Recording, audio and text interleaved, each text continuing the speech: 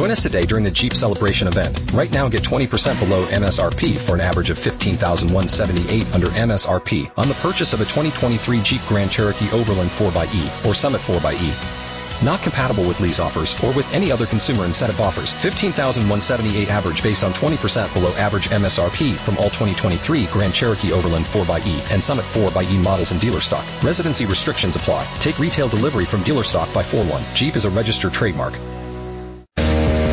Brent Martineau. You see him every day on CBS 47, Fox 30, Action Sports Jax. Austin Lane. He's a former Jag star and current MMA fighter. Broadcasting live from the Anna Jar and Levine studio. This is Action Sports Jax on ESPN 690 and ESPN690.com. The Jacksonville Jaguars, what kind of grade would you give them in 2019 after a Thursday with one pick? Few picks on Friday and a few more picks on Saturday, getting pretty good reviews from around the National Football League. One head scratcher, and that's just because the guy's from Murray State. I mean, what the heck? I mean, that's what. How else can we explain it? Easy. Simple as that. Brent Martin, Austin Lane here on a Monday and a beautiful one in Jacksonville, Florida. Scott is with us. Kuz is gone. This is going to be one hell of a show. Oh, yeah. We're going to have some fun today. Hey, what's up, man? How you doing? Living the dream, man. Had a great weekend. Yeah, it's like, are we allowed to talk to you when you don't do the show? Because as long as Nick isn't watching. Hope you've been well. Last time you jumped in for Kuz, you were fantastic. So looking for another a good few days until Kuz gets back. Do you know if Kuz ever even went to the NBA game the other night? I feel like if he did go to the game, he probably would have told us about it, so he probably didn't. He is in Colorado, so who knows what's going through his head right now. That's all I'm going to say. By the way, is it like if you keep the absent total for the first 80 shows of this thing, why does Kuz lead the way? It's a good point, Brent. I think you've missed one. One day. I think I've missed one. Yes. Kuz has missed enough. 12, 13 days, it seems like. And I hear he's got a ton to miss in May. Well, and then we have to remember, sure, sometimes he's here in the studio, but is he really here doing the show? So he's missed a lot of days, to say the least. Okay, on behalf of my production brother on that, slow down. I like it. Way to defend him. He's a good man. Hopefully he's having a few good days out there in Colorado, and then he'll be back later in the week. But great to have Scott along here on a Monday, and hey, let's do it. It's draft redux week, or at least day. You know, you went through this whole process. Everyone, and we too, talk about the draft process and how crazy it is, and the combine, and the traveling, and the visits, and the working out, and your senior college season or your junior college season never really ends. But then you make it. Then you get the phone call, or you're signed as an undrafted free agent. Now what? What's this week like? Rookie minicamp, at least now, is not until next Thursday for the Jacksonville Jaguars. It's almost like a balloon probably gets let out, I would imagine. Once the high of getting picked, whether it was Thursday, Friday, or Saturday, and being introduced by the new team or talking to the new team, and everybody, all your family and friends reaching out to you, 48 hours, 72 hours goes by. I wonder what this day is like for all the draft picks. I'm sure some guys are probably curing their hangover right now. But it's just, you're breathing you're basically just sighing, and you're breathing a breath of fresh air because you have a home now. It's like I said, when I got drafted, I felt so relieved because there was 30 possible cities where I could be living in. So the hard part's over now. They had to put in the combine. They went to the Senior Bowl or some kind of all-star game. They had to do the off-season conditioning and the training to get ready for that stuff. It's all gone now. They went through the draft, and now is the cool part of just playing football. And then they're going to realize it's not like college where you have to worry about your studies. You have to go to class. This is just football now. This is just the game that you've been playing, since you were in maybe third or fourth grade. And granted, the games got faster. It's a little more complicated, but it's still the same old game. So from that perspective, I think there's a lot of excitement going on in those players' heads right now. Speaking of excitement, what did you think about the Jaguars draft on Friday and Saturday? Obviously, second round getting Jawan Taylor. We talked a lot about it. They'd have a pretty good player at that top of that second round, and they even traded up to go get Jawan Taylor. They didn't want to wait any longer. They get the tight end in the third round. Josh Oliver. That's a guy. That was my guy. You probably mentioned Josh Oliver I mean, I don't know, upper of around 50 times in the last couple of months. So Yeah. I know we talked Hockenson a lot. People talked Fant a lot because they were high guys in the draft. And Hockenson, by the way, would have been the guy if Josh Allen didn't fall to them. But we even talked to Irv Smith in the second round. But again, to your credit, you mentioned Josh Oliver a bunch. We saw him at the Senior Bowl. And why do you like this guy? And I'm sure you love the pick. Yeah, let's be honest. I'm surprised I haven't got a restraining order yet from him because I have mentioned him so many times from the Senior Bowl. When I was doing my research at the tight ends of the Senior Bowl, he was my favorite out of that group for a few reasons. Number one, the guy's an athlete, okay? He came into San Jose State as a defensive end, and due to just the scheme and due to players getting hurt, they asked him to play tight end. So immediately right off the bat, I like the mindset that he's a defensive guy because we've talked about it, Brent. Playing on the defensive side of the ball takes a special kind of mindset, takes a special kind of character. So the fact that he started out as a defensive end, switched over to a tight end is a good sign from the fact that I think he's going to be willing to work. I think, and he's slated as this guy who's a receiver, maybe lacking in the blocking game a little bit. But I think he's a guy that can develop into a fantastic blocker because everything you read about him, he's a fantastic teammate. He's a hard worker. He runs the entire route tree. So what does that mean? It means he can run on the first level, second level, and the third level. There's not a route this guy can't run. So from that perspective, and Nick Foles coming out and saying that he wanted a weapon, I think they got a weapon in the third round with Josh Oliver. Yeah, screw the blocking. I don't care about the blocking. You football people can really value the blocking as much as you want, but that's what you have offensive linemen for. I want a guy that needs to make plays and can make plays. And what I love about the buzzwords that I like around Josh Oliver, fast and in space. And I have a feeling John DeFilippo is going to be able to put him there. And he's going to be able to scheme him there. And then does the guy live up to it? Does he deliver? Well, that's something he's going to have to do, and we'll see. But I like the idea of this with Josh Oliver. So I'm not, again, the blocking is so not a sexy thing anyway. I get it that it's an important part of it. I don't want to dismiss it. But I do think with this football team, with question marks on the outside, I think they're hoping. There's a lot of hope. DJ Chark, D.D. Westbrook, Marquise Lee comes back. Keelan Cole finds himself again. That's a lot of ifs and hopes that at least they gave the fans, they gave Nick Foles, they gave themselves another option in the pass game, and I think that's what they did with Josh Oliver. So I will warn you this, and we talked about it a lot during the whole process.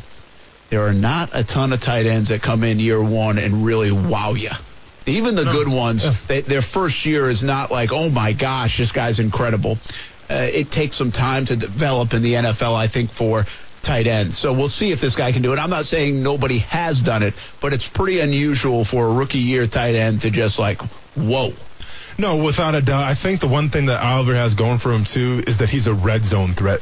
Last year, if you're watching the Jacksonville Jaguars, you're watching Blake Bortles throw the ball. And granted, they didn't get to the end zone that much. They didn't get in the red zone that much. But there was really no guy. I mean, I guess maybe D.D. Westbrook for a little bit, but they didn't really have a red zone threat. I think Josh Oliver can line up in a variety of spots, in a bunch formation, on the line, wherever they want to put him, wherever John DeFilippo wants to put him. And this is a guy, too, that he's got ties to John DeFilippo because John DeFilippo has ties to San Jose State, so he kind of knows what he's getting already, and I like that a lot. So this is a guy that I think you can put him in the red zone, and he can go up there and jump and get the touchdown. And just to be clear, I mean, DeFilippo's ties to San Jose State go back a ways. It's 2010, 2011. But you also always keep friends usually in those old spots. So I get your point in talking about that. This guy was that second-tier tight end, and I think he's a very important pick for the Jags. I really do.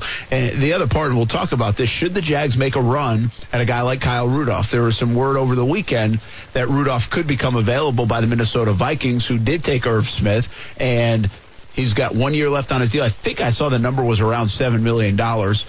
So that seems somewhat affordable. Reconnect him with DeFilippo. Not like they've spent a ton of time together. Remember, DeFilippo got let go with a few games left in last season, but at least they would know each other. Another guy familiar. And Kyle Rudolph's had a nice career. So that'll be interesting to see if they explore that. If DeFilippo or even a Foles goes and knocks on the door down the hallway and says, hey, let's take a look at this. Let's take a closer look at this. And we get a veteran guy. There's a lot of unknown in that tight end room. I know they drafted a tight end, but they didn't necessarily sell me like, all right, this tight end stuff is going to be good. I mean, we know this. That pass rush looks really, really good. You can have a ton of confidence in it. You can have a lot of confidence in Nick Foles. You can have a lot of confidence in the running backs that they revamped totally, which we do have to talk about. I mean, have you ever seen an overhaul of a position in one offseason around here like the running backs for the Jacksonville Jaguars, including the coach? So we'll talk about that. But I do think wide receivers and tight ends and even the offensive line, in terms of staying healthy in production, is a curiosity as we enter the 2019 season for the Jags. We'll talk about your guy, Quincy Williams. This was one that is much criticized, still is much criticized, but people are backing off to a degree because it has some support elsewhere.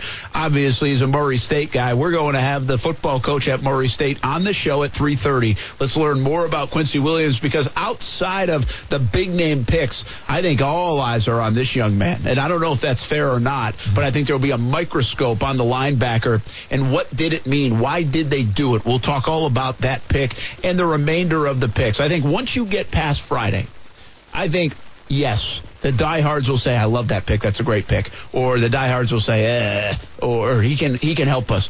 But it's a crapshoot, let's be honest, right? I mean, once you get into that, where the Jags were picking in the 5th round, 6th round, 7th round, there's some fun selections in there. The running back, obviously Gardner Minshew, the quarterback is a fun dude. I mean, what a talking point that is. I mean, we're going to have some fun with that guy as a backup QB. I hope they let him talk to us once a week. Please do, yes. I'm banking on it. So there's some fun involved in those 5th, 6th, 7th rounds. But how much you can rely on productivity from those, I think, really falls off the table, although the Jags have had some success in the past doing that. Let's talk more about the draft. Let's talk more about this Quincy Williams pick and what else the Jaguars did. Also, big story on the table coming out of the weekend is Telvin Smith still. And where is Telvin? Where is he in relationship to where the Jags inside that building are or think they are? Where's this thing headed? I mean, this is one of the biggest unknown stories and maybe overblown. But with the comments we're getting out of Jags headquarters, not much factual stuff, but the comments alone have certainly opened the door for speculation in the last couple of days on Telvin Smith. So, you know what we're going to do? Speculate a little bit. Let's talk more about that and so much more. We've got some guests lined up, including the head coach from Murray State, Coach Quincy Williams, coming up at the bottom of the hour. So if you want to learn more about that new Jags linebacker drafted in the 3rd round, make sure you hang with us on ESPN 690. Ton to get to on a Monday. Hope you had a good weekend, everybody. And thanks for jumping in on Action Sports Jax. Brent Martin, Austin Lane, Scott with you here on a Monday. We'll be back right after this.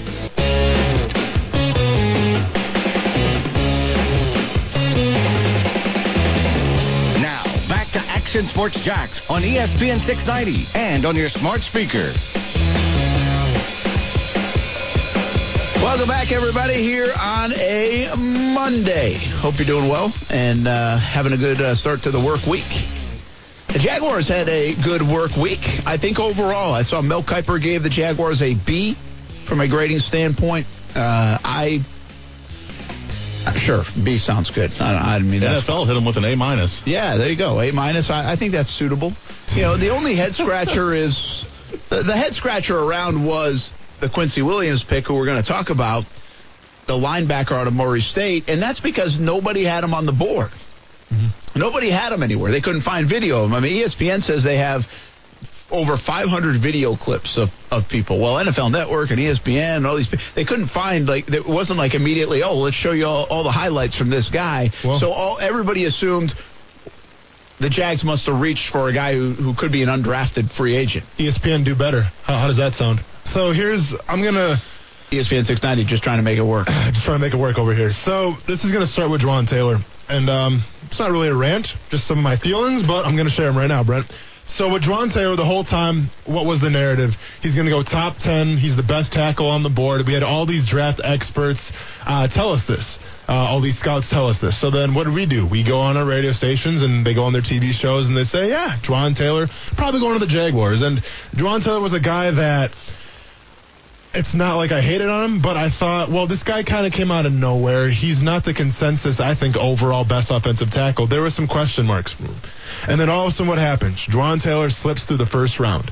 And now the narrative is, it was because of the leg. I mean, all of a sudden people started to ask the experts, well, what happened with Jonathan Taylor? You guys said he's going to be the top guy. It's his knee problem. Teams are reporting his knee problem. No, you're just trying to cover your ass because you were wrong. Maybe the whole time Jonathan Taylor was a second-round, grade from NFL teams, but for whatever reason, you thought he was going the first round. And then you're going to put his knee as an excuse for the fact that you couldn't do your job right. And now, listen, Brent, I understand. I'm part of the media and I'm part of the landscape, but I'm always going to be a player first. Okay, so then when we get to Quincy Williams, and I get it, that the kid didn't go to the combine. He didn't play in the Senior Bowl. He played in a smaller all-star game. He's from Murray State. Nobody really knows where that is. So I understand that. But you mean to tell me, and we've had the Falcons come out and say, we've had other teams come out and say, too, as well, that they're interested in him. So when this kid gets drafted the third round, and he even said it himself that there was a grade from him that he thought from the third to undrafted free agent. Now, that's a big grade difference, but that's what he said. So you mean to tell me that this kid who was on teams' radars, you couldn't find any film of whatsoever? Give me a break. Do your job. Simple as that. Yeah, they didn't dig deep enough, I guess. And then here's what sucks for Quincy, is that the fact that since someone couldn't do their job at ESPN or NFL Network and didn't have any film of him, now people are going to think, well, the Jags definitely reached for this kid because there's no film on him, and the experts are going, we didn't even have him in our top 200, yada, yada, yada. So that's what ticks me off a little bit, and maybe I'm a homer, Brent, because I'm a Murray State guy. Maybe that's the case a little bit. But I think that we rely on if you'd be ranting like this if the guy was from Ashland University. I mean, definitely not. But I think we put so much stake into these draft experts, into these scouts, and how they dictate the narrative. And then when things don't go the way they say they're going to go, we point to, well, either it's a bad pick or there's something up. Well, listen, people might not be wrong either. It's hard to make it in the NFL as a good player.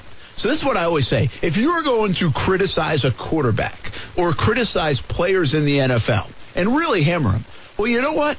The odds are with you that you will be right, because it's hard to make it in the NFL, and it's hard to be good in the NFL, because if a guy's just average or not good, well, then you kind of were right anyway. So for anybody who criticizes all the time, you've got a leg up on the people that defend.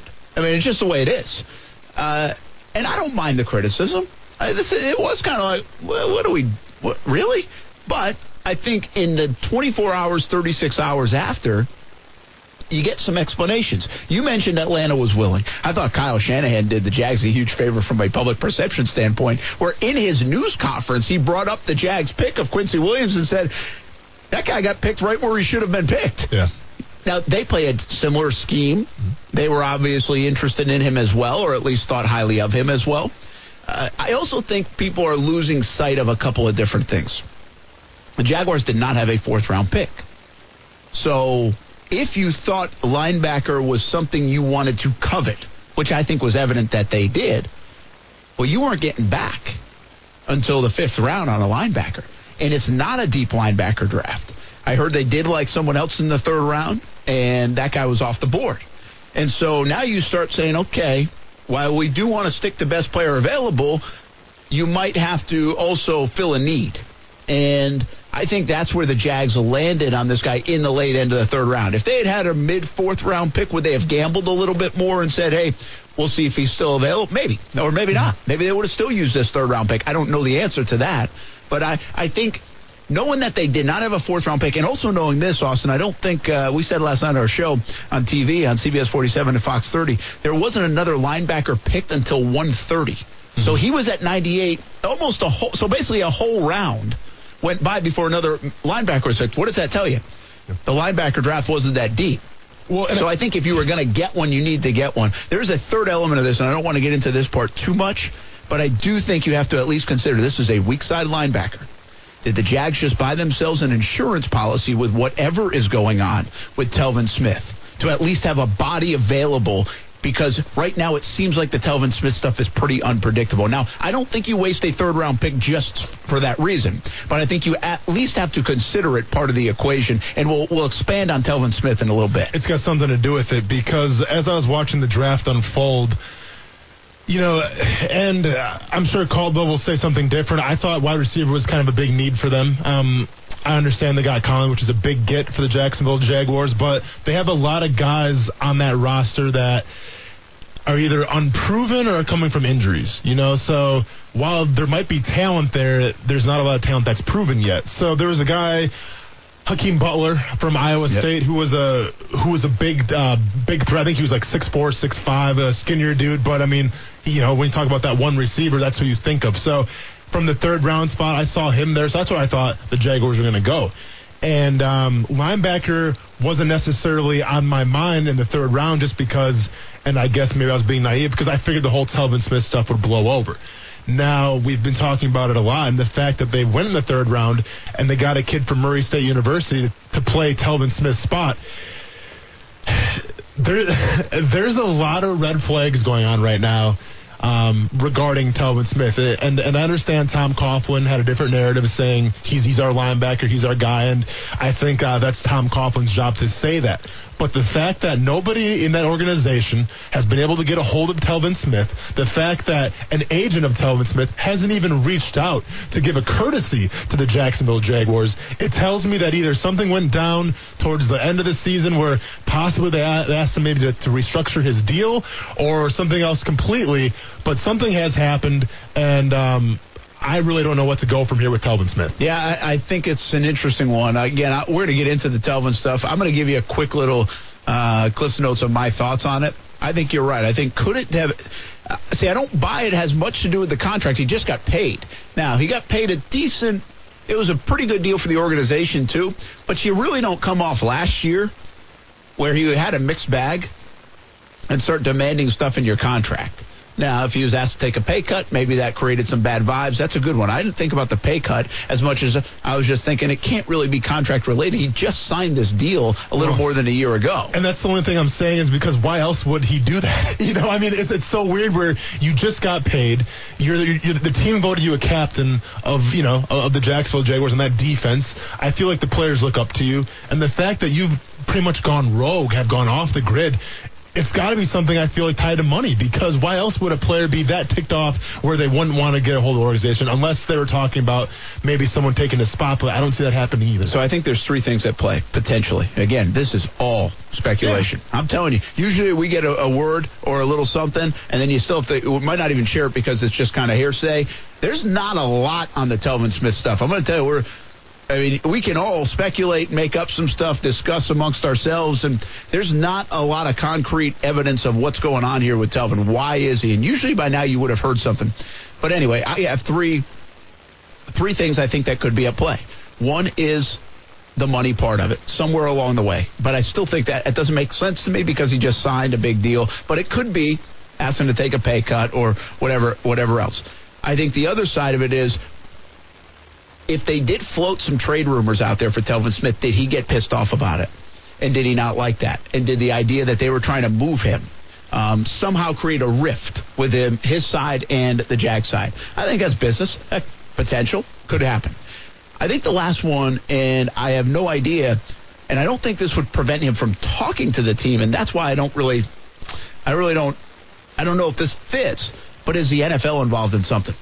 Is the NFL from whatever it might be? I mean, could there be some kind of NFL punishment or whatever for Telvin? I mean, I don't know. That's the only thing I'm trying to run through. We're trying to run through all the scenarios, and is it a rift with the organization and the bosses? Is it a rift with the contract? Is there something going on with him in the NFL? Other than that, I don't really know why else. I know why you would skip. I can make some sense out of that. I don't know why you wouldn't have contact, and I also don't know why the organization would be saying, when asked, and we'll play this a little bit later, would be asked, when is he going to be on the team? We'll see. Dave Caldwell said, we'll see. I mean, it wasn't like, I mean, he'll be on the team. He's just not here right now. We wish he was here, but he's not here. That wasn't what it was said by Dave Caldwell. Now, Tom Coughlin tried to dismiss the questioning, but I just don't. This almost created more drama out of the Telvin Smith over the weekend than previously was even there. Exactly. And once again, from being a former player myself, I'm trying to put myself into Telvin Smith's shoes. And, I mean, it's hard because the guy's obviously, he's a captain. I was a captain for a game my second year against the Colts on Thursday night, but that was it. Did you win? No, we got beat, but I actually had a sack, and that's when Andrew Luck called me BMFer, which is cool because he never swears, but he swore to me, Brent. I like that. And you did your job as a captain. You led the way with a sack. I take that to the bank.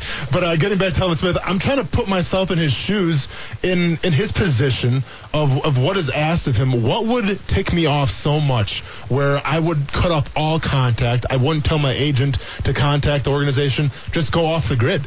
And the only thing I can think of is money. And when it comes to money, I feel like maybe he underperformed this past season. The Jaguars offered to maybe take some of that money away, restructure it. He got offended, and here we are now. Yeah, money or hurt feelings, right? This is all speculation, and this is just me put myself in Telvin's shoes. But if I was a player and they touched my money like that, that's what I'd probably do the exact same thing if I was Telvin Smith. It's becoming the biggest story of the summer now. Will Telvin Smith be here in late July? What is going to happen with Telvin Smith? Now, he certainly could come sooner than that. Mandatory minicamp is June, I think, 11th through the 13th. That's the mandatory side. That you start getting fined for. That hurts the pocketbook. So that will be the first test. Is he there? Or does he come anytime within the next month? But is he there on June 11th? I might have said January. I meant June. Yeah.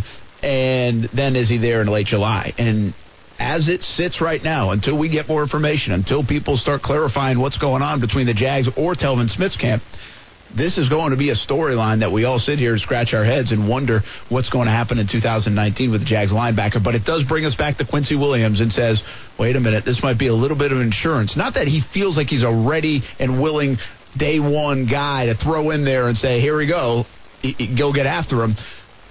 But they might need to call on him sooner than they even thought, even when they pick him in the late third round. All right, we're going to talk to the Murray State head coach. What about Quincy Williams? Why did he go under the radar so much? What makes him a late third round selection? And can he make it in the NFL? How much of an impact here in Jacksonville? I think his head coach knows. You set this one up. We talk to the head coach of the Murray State Racers next here on ESPN 690 about the third round pick, linebacker out of Murray State, Quincy Williams. Brent Martineau. You see him every day on CBS 47, Fox 30, Action Sports Jax. Austin Lane. He's a former Jag star and current MMA fighter. Broadcasting live from the Anna Jar and Levine studio. This is Action Sports Jax on ESPN 690 and ESPN690.com. Oh, we got a little magic whiteboard going on. What you got? I have a hard time believing that Game of Thrones isn't the best show of all time. Really? Oh, yeah. I'll tell you what. I am so not cool, so out of the loop on the Game of Thrones. I mean, get younger, Brett. Get younger. No, I'm not doing the Game of Thrones. I already told you, but I'm too late in the process. And on top of that. Oh, yeah. Bring it in. Bring it in. We're right on time, though, Scott. Nicely done. We can't talk about it. Goosebumps. Right? No, we can't talk about it. So it's funny. Like, in terms of movies like Avengers, people, refuse to talk about that on social media. But when we're talking about Game of Thrones, everybody leaked what happened last night on Twitter and Facebook and whatnot. So I think TV shows are a little different. I'm not going to talk about it, though, and spoil it for somebody. The best part was when blank happened to somebody who can't we talk about? Exactly. Yeah, I bet. Was it as epic as people had hoped? So me and Scott kind of differ a little bit. I felt that it was lacking just a little bit. I mean, still entertaining overall, but lacked a little bit. And I think Scott thought it was pretty epic. We were both expecting a bigger body count out of it, but I got caught up in all the production value and stuff of it, man. That was some well-done TV. That was some really well-done TV. And this is the sad thing now, that Game of Thrones has made me so desensitized where I'm asking for more people to die in the show now. That's where it's got to the point. I mean, you guys got to get your priorities in you got to die. You got to kill so many people just to make a good show now. What's You're your favorite a cage TV fighter, show, Austin. Brent? I don't expect mercy from you, brother. Thank God. Yep, you better believe it too, Scott. Brent, then what's your favorite TV show? Like Cheers or MASH or something? What are you into, man? Nothing right now. Okay. I honestly can say I don't even know the last TV show I sat down and watched. Okay. Lost. You see Lost? Lost is up there for me too. I like Lost a lot. I didn't see Lost. I was big. This was a while ago now, but just along those kind of lines, I was huge. I was big when 24 came out. Okay. Loved the 24. Loved the Prison Breaks. Jack Bauer for president, man. Yeah, I love that stuff. I didn't get into the Lost, although people say Lost is right up there with Game of Thrones, I think, right? Lost is fantastic because it's character-driven. There's not really that much action, but you like with the characters in Lost is that there's no good guy or bad guy. Like you basically revolve your personality on who you like. So that's what I thought was fascinating. No, there was Hurley. Hurley was awesome. Hurley was awesome. Yeah, Hurley was the good guy for sure. Hey, I stand corrected. Scott, I don't have my phone system up here because Austin sat here last week while I was gone and messed up every computer. Sure didn't. So if Coach Stewart from Murray State calls in, or if you get him, can you let me know? Will do. Because I just can't tell. So we will have Coach calling in, I think, shortly. Well, we're supposed to call him. Or we're calling him. Yes. Well, then stop talking about Game of Thrones and call him, Scott. I was going to say, do you want me to call him? I thought Scott was going to call him. Now, just so we set this up when we get Coach on, who's busy, he's getting out of something, so hopefully get him on in a few minutes. But you didn't play under him. No, I didn't. No, but I've had interactions with him when I went back to school to graduate, and I went back to Murray State a couple times. He was there, so yeah. I mean, he's a guy that's taken over that program. I think he's been the head coach now. I want to say 4 years, if I'm not mistaken. And I'm really curious to pick his brain because he's definitely an offensive-minded type of guy. But obviously, he's the guy that recruited Quincy, and I'm curious to pick his brain a little bit because from what I know about Quincy is that we have a lot of things in common because Quincy was the last guy to get a scholarship at Murray State. Really? Just like I was, yeah. So I'm curious to hear the story a little bit, what transpired there. From what I know, you mean like the last available scholarship for that class? Scholarship, yeah. And talking to some people that are close to the university and whatnot, I guess there was an issue with test scores, I think, and that's why he wasn't really getting recruited a lot. And Coach Stewart saw something in him, and kind of brought him in sight unseen, and the rest is history. Now he's the highest draft pick in Murray State history. And a third-round pick for the Jacksonville Jaguars. I mean, are you okay with that? I'm more than fine with that. yeah. I forgot about that. I don't care. By the way, another Murray State guy is coming. Yep. Marquez Sanford, man, a corner. But do you know any of this? Do you watch Murray State football? Yeah. Well, so this past season, thanks to the ESPN Plus app, I got to watch 3 games last year. So I mean, do you know a little bit about these guys? Yeah, I'm not saying that you go watch tape. No, I'm just saying, did they jump off the page at you? Yeah, so, and I'm going to get into it with Coach a little bit, but with Quincy, he does one thing. He does a lot of things well. Obviously, he's a third-round pick. But there's something that I noticed on film that stuck out to me from the moment I saw him play against Kentucky. And Marquez Sanford, he's a corner. So, I'm going to be honest, I don't watch a lot of corner play because I'm a defensive lineman, so I always watch the defensive line and corner and linebackers. But from what I know about Marquez, too, is that he's got that dog in him, where I think that he's going to be a prime guy to go out man-on-man because he doesn't back down from anybody. But once again, we'll talk about that with Coach hopefully in the next couple of minutes or so. Yeah, that'd be good. By the way, Murray says, I think we did very well in the draft. I particularly like trading our last pick for a pick in next year's draft, which is what the Jaguars did. They got a 6th-rounder out of that, which is kind of cool. How much of an impact player you're going to get in round 7? They already had 1 pick in round 7, and so they get a 6th-round pick. And you never know when you start packaging up picks where they might be able to go in future years. Jack Stan says, Jags have a bunch of young, unproven wide receivers. Why get another young, unproven wide receiver? Got to let the kids play. And that's interesting. I understand that. I don't mind what the Jags have at wide receiver. I don't think it's an unbelievable need for them because I do think they would bring a guy into Jack Stan's point that would also have question marks.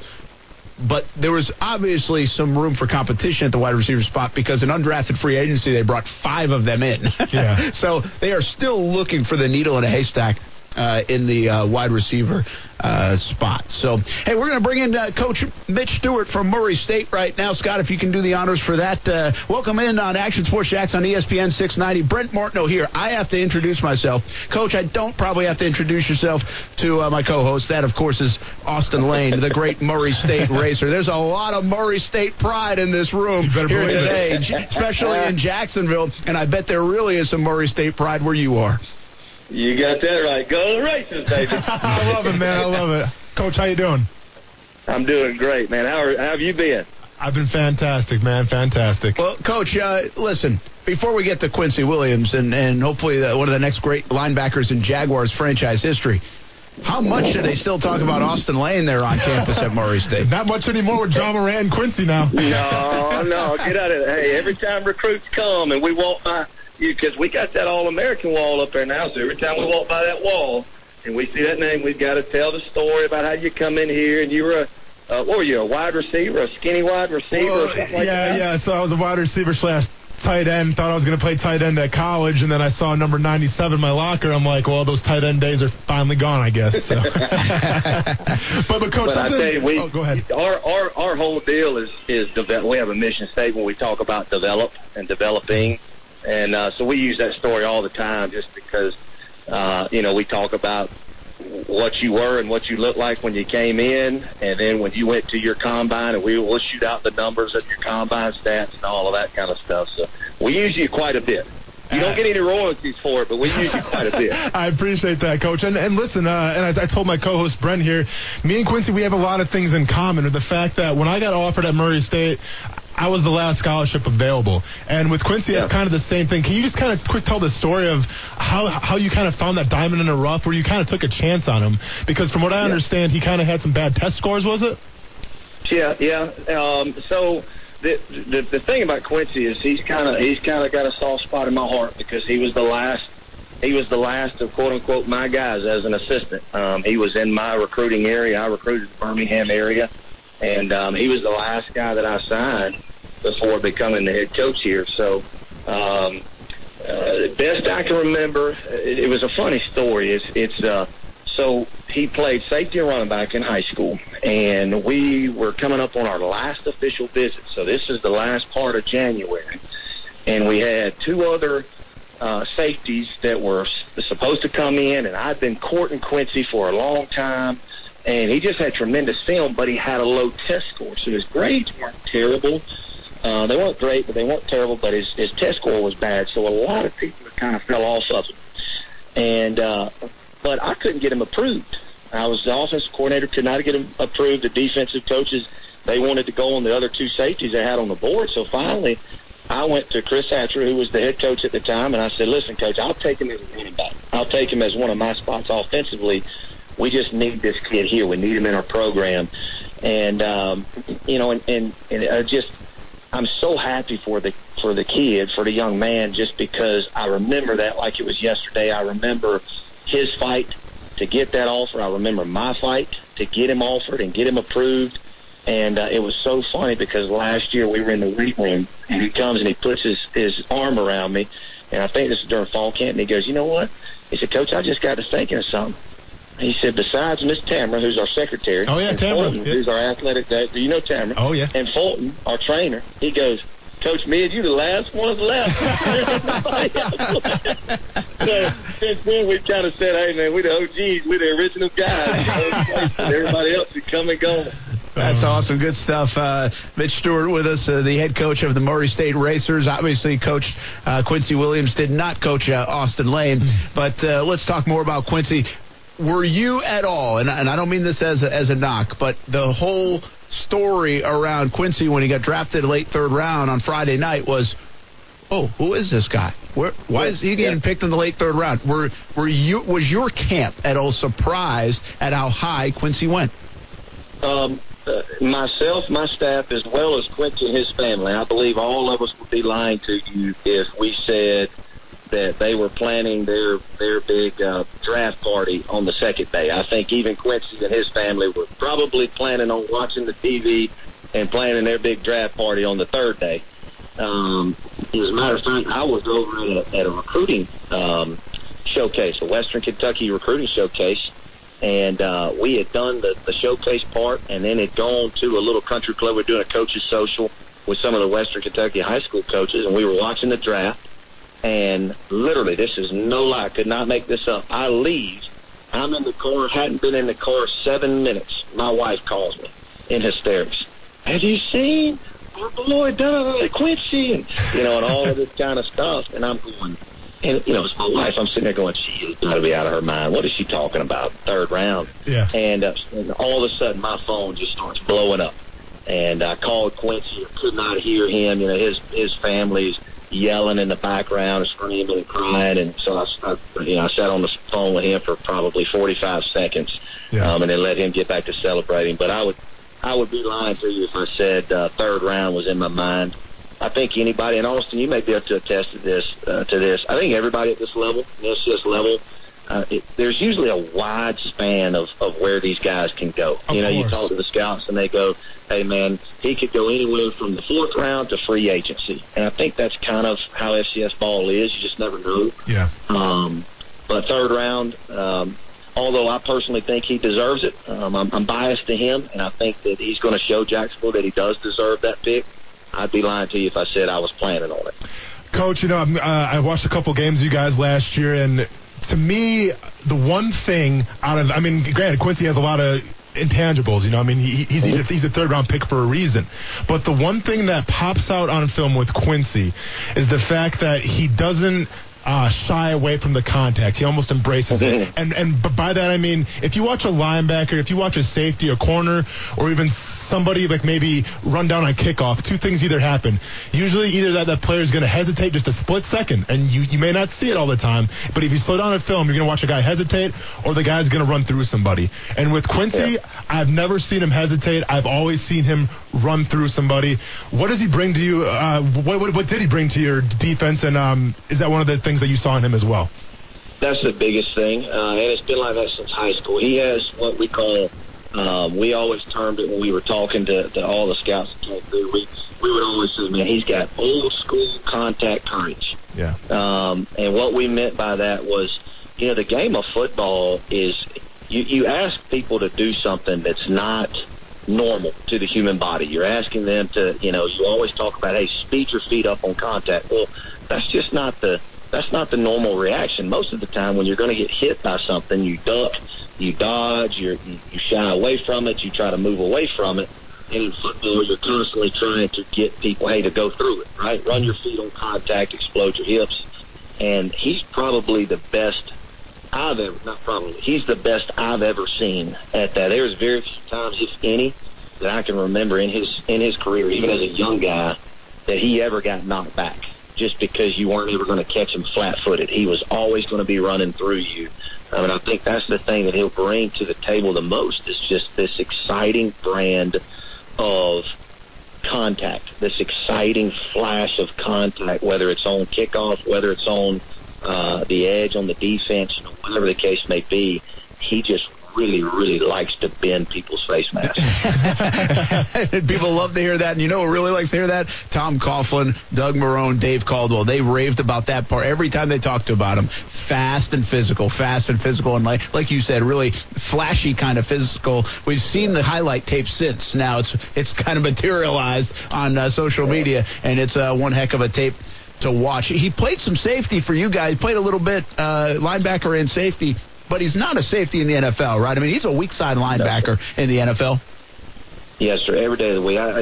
That's probably, to be honest with you, that's probably what hurt him from a college career standpoint, was out of necessity. Out of necessity. It wasn't malicious by any means, but out of necessity, we had to move him. Backer to safety, safety to backer, just we get this dude hurt. Because at this level, it's not always the backup that goes in. It's the next best person. You're trying to get the best 11 on the field, not necessarily this position's backup. So sometimes we'd have an injury, and we'd have to move him, back and forth. I will say this to his credit. He can change his body faster than anybody I've ever seen in my life. What I mean by that is, if he's playing safety and all of a sudden we get an injury, I remember this vividly. Hey, man, we're going to have to move you down to backer. It seemed like the next morning he came in and he was 10 pounds heavier. Or vice versa. Hey, man, we're going to have to move you back to safety. It seemed like the next morning he comes in and he just looks slimmer, just because he just got that type of body. He's a swimmer. A lot of people don't know that. He was when I was recruiting him in high school, he was going to like an Olympic trial in Australia that summer. To try to qualify for Olympic swimming. And he's got to swim. He had like a 81-inch wingspan or something like that at his pro day. So he's a big, long, he's not tall. He's 5'11" every day of the week, but he's got a long wingspan, these big old hands and big old arms. But that was the most incredible thing, was just the way he was always able to change his body through all those position changes. Yeah, Coach Mitch Stewart from Murray State, who coached Quincy Williams, proud racer family today. We're going to get into another guy the Jaguars have on their roster now, also from Murray State. Signed him as an undrafted free agent in just a bit. But I want to stay on Quincy Williams a little bit more because you brought up junior. He was in the Junior Olympics. That's one heck of a swimmer, by the way. I mean, that's not just your average swimmer. This guy's super talented in swimming. But have you ever recruited a swimmer before? No. How uncommon was that? I tell you, that was my first time ever experiencing that. It was a cool. I tell you, the coolest part about it was during the off season here, we do what we call character education every Wednesday. So we do, hey, how to tie, how to cook spaghetti, how to back up a trailer, just different things, right? Odds and ends, things that you need to know to be a man and be a citizen and all of those things. And last year, we had about 12 to 15 guys who didn't know how to swim. So we did how to swim, character education. So we took the boys over on a Wednesday morning, and we did a pool workout with them first. Ran, jumping jacks, all that kind of stuff in the water. And then after that, we taught everybody kind of how to do some basic rescue diving for the people who didn't know how to swim. And then we took the final 12 to 15 guys, left them in the pool, and Quincy actually taught them how to swim. You had all these, call them what they're grown men, hanging on the edge of the wall of the pool, and he's teaching them how to doggy kick, how to kick with their feet, how to doggy paddle, and it was just a cool. And you guys, when you meet this kid, that's what you're going to realize about. He's just a beautiful kid, man. He's got a big, infectious smile. He's got a great personality. He's just got a hunger for life. He wants to be really good. He's just a beautiful kid, man. That's awesome. So we're talking Quincy Williams. Obviously, he has a brother named Quinnen Williams, a big cat in his own right, win the first round of the New York Jets. And from what I was gathering, I guess Quinnen, who's the smaller brother, kind of took Quincy underneath his wing in the offseason, went to training and whatnot, and stuff like that. So, how pivotal was Quincy's development, especially after the season, with Quinnen being his brother and kind of helping him out a little bit? Well, that was one thing that we talked a bunch about because Quincy was very, what's the word I'm looking for? He really didn't want to use that resource. He was trying to make his own brand, right? He wanted to make sure that he didn't get lumped in with his brother, that what he got, he earned. And we had a long conversation about the fact that he was going to get to go down there and train with his brother a little bit in Tuscaloosa and in other places where they were training. And I told him, I said, listen, no. I said, you use that resource as much as you can. You've got it, so you use it to your advantage. I said, because make no mistake about it, Quincy, a team is not going to take you because of who your brother is. It don't work that way. This ain't college recruiting. You don't do the 2-for-1s anymore, and all that kind of stuff. I said, that don't matter. I said, they're going to look at your tape, and either you is or you ain't. And I said, and that's going to be for you during your pro day and what they see on film. So use these resources to the best you can. But then when you get your chance, you got to go make that chance happen. And so there was a lot of those conversations because make no mistake about it now.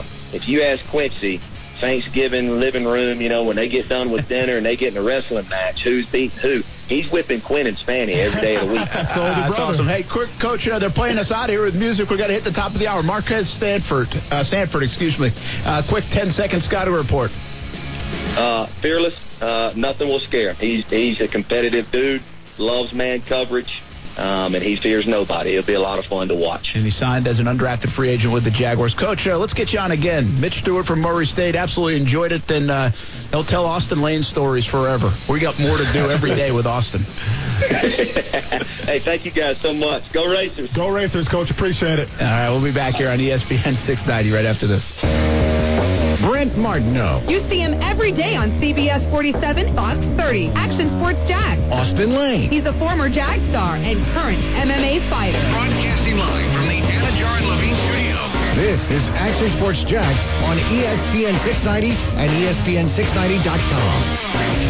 Hey, Coach Mitch Stewart was fun. That was good to have him on from Murray State. Oh, yeah. Racer pride all over the place after the Jaguars drafted Quincy Williams late in the third round, and Marquez Sanford, I want to keep saying Sanford, the cornerback, signed as an undrafted free agent. So add to the list of Murray State Jaguars. You better believe it, and add to the list of Murray State Racers that will be on this show.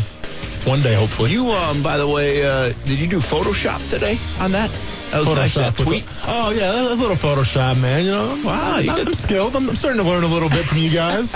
You won't learn Photoshop from me. Stewart, then, I guess we'll say. Not a chance. Yeah. Brent Martin, Austin Lane, Scott here. Coos is out for the first few days of the week. And right now, joined by special guest Christy Martin, who was in town this weekend for Guns N' Hoses, which happened Saturday night.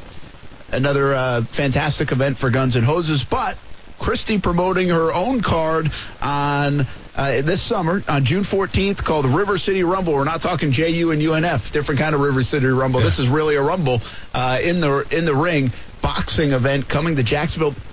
How are you, first of all, Christy? I'm great. Thanks for having me. No problem. And you told us something that really kind of wowed us a little bit. First pro boxing event in Jacksonville in 6 years? That's what they tell me. It's been 6 years, and I lived in Florida for a long time, and Jacksonville at that time, back in the 90s, was popular for boxing, so I guess it's kind of waned a little bit, but Christy Martin Promotions, we're looking forward to bringing a lot of local talent and really reinvigorating the taste for local boxing here in Jacksonville. Yeah, how about from a broad standpoint? I think we talk about it sometimes on sports radio or whether it's social media, boxing in general, you know, where is it? We had Deontay Wilder on at the Super Bowl, and he's a great champ, flashy guy, great personality. But the heavyweight division we also talk about is a tough division right now in boxing overall. Don't get me started with that right now, Brent. It's not what we're here to do. Austin goes on rants all the time about it. But in your eyes, someone who's been around it, and where is boxing?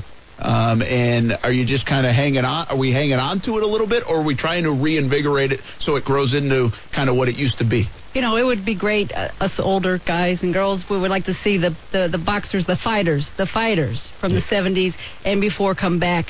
But right now we're just trying to re-energize, find that new boxing personality, somebody that can light the fire again and get the fans excited and bring them back to boxing. MMA has stolen a lot of our fans. But Heyman and those guys are putting together good competitive fights, and we're starting to see some of the fans come back. And it's the younger generation that we need. It's you know, we need to get these young kids back into the boxing gym. So what I want to talk to you about is, and you mentioned it, it's the first pro boxing bout in 6 years in Jacksonville, and we're talking about some fighters before we went back on live on the air here. There is a lot of talent in Jacksonville that people don't know about. So can you kind of say some of those guys and who we're expecting to see here? Yeah, for sure. Yeah. We're going to have some young kids make the pro debut. Randall Feliciano is one. He's from the Renaissance Gym right here in Jacksonville. Mm-hmm. Andre Bird, who's actually a journeyman. You know, he's been around. He's a tough old veteran, and he's coming to put on a little shine for us here in Jacksonville. So Benny Aguilar from Palaca, making his pro debut. That's the goal of what we're going to do is just build these young guys and have Jacksonville come up with us as we build these guys. You know, just bring boxing back. Are there any on the radar, and maybe not, I'm talking in Jacksonville, but I'm talking about in boxing, in the sport, that maybe some young kids, maybe some phenomenons that we haven't heard of just yet that might be on the verge of helping boxing in the way you're talking about? You know, I think we have Felix Santana Jr., who's going to be on the show June 14th over at the Armory, Maxwell Snyder Armory. He's from Gainesville. A lot of talent there. We have Jose Ocasio from Ocala. Young little guy, 118-pounder. I think he's 5-0 now. So there's some good local talent right here that's going to be on this show. Christy, you were a household name back in your career, and you're a really well-known boxer, now a promoter. I mean, what kind of things that you learned in the ring that you've applied now to being a boxing promoter?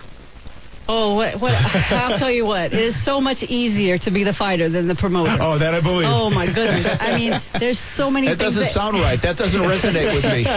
There are just so many things that can go wrong, and it seems like, you know, what can go wrong will go wrong. A lot of nuts and bolts to make the promotion work. Everybody shows up on fight night and thinks it's all, fun and games, and everybody's happy. Sometimes everybody gets paid but the promoter, and it's a hard night. But I've learned how to deal with fighters, and that everybody has a personality. And the week of the fight, everybody wants to pull out because they're not getting this done, or they don't feel right, or they slept bad or something. Yeah. It's just part of being a fighter. So I understand that, and I get that, and just move on to the the next day. And here's the follow-up question. So you said it yourself, like, some guys are going to pull out or for reasons maybe serious or not that serious, but, it's kind of the way of the game.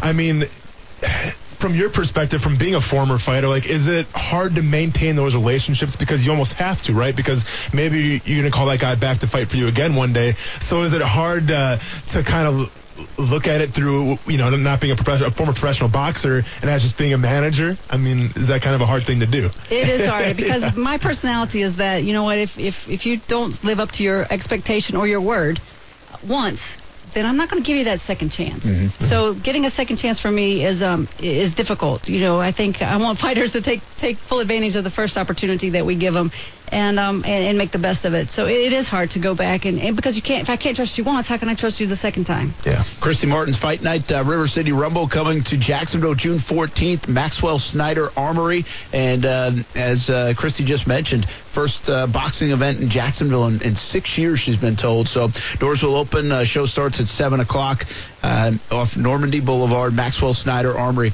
I asked you this in the break, and I said, how rare is it for a woman promoter in boxing? I think people, if they're listening, and I don't mean to sound ignorant about the topic, but I do think people listen and said, oh, that's a women's voice boxing promoter. I didn't associate the two. You guys said it's not as rare as I might think, huh? There's a few women promoters, but I think for me, being a professional fighter, it just segues into this next career, and that being a promoter. So for me, it just seems like it's just the normal route that I should take. And has it worked out well? I mean, you enjoy it? I love it. I love the sport. It's a tough business. Yeah. It's a tough business, but I love the sport, and I would love to see someone else live the dream that I got to live, and to fight on those big cards and fight at Madison Square Garden, go to Las Vegas. To share that with someone else will be a great feeling, and I will find that champion. And we talk about boxing in the future, but what about on the women's side? Because we do see the women in MMA as well. How is boxing in general now feels like it's hurting, but how about from a female perspective? I think women's boxing is it's shallow. The pool of women fighters is just very shallow. So, with the weight disparity, you might have a really good 168, and then, the next really good one is 135. So there's too much weight difference to make the fight happen. And another thing, too, so, you had you had the experience to fight on a Mike Tyson card, and it seemed like back then, I don't want to say women's fights were more like a sideshow, because, there were some talented boxers there, but it seems like there are more skilled women these days than there was back then. But are you kind of surprised at the progression, that it's not more than it should be right now? I think women's boxing should have progressed further than it has. Yeah. But the one good thing about now women are able to fight in the amateurs. When I was young, women didn't box in the amateurs. Not that I wanted to. I never thought I was going to grow up to be a professional fighter. But even with the Olympics, that's great exposure, and that's a great dream for somebody to say, wow, if so-and-so can do that, so can I. How much do people see you, look at you? I'm sure in your world they know who you are, but how much do you have to share your story? You just said you never imagined growing up. How did you even get into it? What was the change that got you into where you were as a boxer? My degree is actually in education, and while I was in college, I thought I would enter this tough man contest, and of course fighting women, and just got hooked on the sport. Then a professional promoter called me to come fight his girl in Tennessee. Not knowing how boxing works, I didn't realize I was being set up. Went down, knocked her down, beat the crap out of her, and it was a draw. So I'm like, wow. That was one of my first lessons in boxing. But I couldn't put on a draw, so I had a rematch with her the next month and knocked her out. And it just started from there. And you kind of fell in love with it? Just fell in love with the sport. That's pretty good stuff. All right, how hopeful I know you're a big advocate for it. How hopeful that events like this one on June 14th, Maxwell Snyder Armory, boxing back in Jacksonville, that you guys can create enough momentum, enough future stars to, as we talk to you in 3 years, 5 years, it's coming back. I don't want to say it's back. It's ever where it was. I don't know if that's the case, but is there a confidence in your boxing world that believes we can still do this? Yes, we have to. Boxing was probably the oldest sport out there. Yeah. So we have to. We just have to find some guys and get exposure, get them great exposure, and this is the way it starts in your local area. Yeah. Get your city, your town behind you, and then you just grow. Get your state behind you, then you get your region. You just grow. And how much has like the world of social media helped you now? Because back when you fought, I mean, there wasn't Twitter, there wasn't YouTube, there wasn't Facebook. I mean, all you had was, television and then the radio. I mean, nowadays I feel like you have a lot more tools at your disposal. Do you take advantage of everything like that? Social media is good and bad. Yeah. And the bad part of it is these young guys think they need to post everything they do on it, which means everything they do at the gym, they want to post it. They want to post their sparring. They want to post, their training. You can't share that stuff with your opponent. Yeah, there's no secrets then. Because they decide the first thing they do is Facebook you or whatever, to find YouTube, to find information to see how you fight your style. So it's much harder to make matchups now than it was 20 years ago. And it's crazy that you bring that up because especially with YouTube now, it's kind of a catch-22 because you can find your opponent so easier. But at the same time, I'm sure you can probably learn a lot more things as well. Even whether it's watching pro boxers and whatnot. I mean, there's an unlimited amount of footage out there to learn from. So it is kind of a catch-22. You can win it. You can win from it and lose from it, depending on which side of the fence you're on. Yeah. All right, the events: Christy Martin's Fight Night, River City Rumble, June 14th, 2019. That's this summer. Maxwell Snyder Armory off Normandy there, and hopefully it'll be a fun show and people can get out there. Any other information to pass along on how people can get involved or get tickets? You can get tickets from the Renaissance Boxing Gym or Eventbrite.com. Simple as that. Eventbrite.com, Renaissance Boxing Gym, Fight Night coming to Jacksonville once again, the River City Rumble. Thanks for stopping by. Good luck with it. Thank you. All right, Thanks, we'll talk a little bit more football. The person that stole the NFL draft coming up next on ESPN 690. Now, back to Action Sports Jax on ESPN 690 and ESPN690.com. Talking more boxing here in the commercial break. Oh, yeah. The coal miner's daughter, man. It was cool to finally meet her. Yeah, you knew all about her. You did your homework. Yeah. You didn't even need to do homework. Well, yeah, my homework, you literally said she's coming in the studio, and 2 minutes later she's here. So I had no chance to do homework, but yeah, it was definitely cool to meet her. Catching fists, catching facts. Yep, exactly. She was badass in the ring. She was badass in the ring. You just said we were just trying to go over maybe the best female boxers of all time. Yeah, so with Christy Martin, I definitely enjoyed watching her because she never quit. She reminded me like Arturo Gatti, where, she'd take some damage, but she'd give out a lot more. Yeah. So like every Christy Martin fight probably had some blood involved and things like that, but she's definitely up there, man. Big time entertainment value. She's definitely up there. She definitely put female boxing on the map. I mean, I think it's her, Layla Ali, and then one of my personal favorites is Ann Wolfe, because Ann Wolfe absolutely scares me. If we had, like, Christy Martin was a joy to have in here, and she was respectful and nice, and not to say Ann Wolfe's not respectful, but she's got a history, dude, especially as a boxing trainer. She's a bad chick. You don't want to mess with her. So, yeah. What do you I sense a little uncomfortableness in here. MMA and boxing.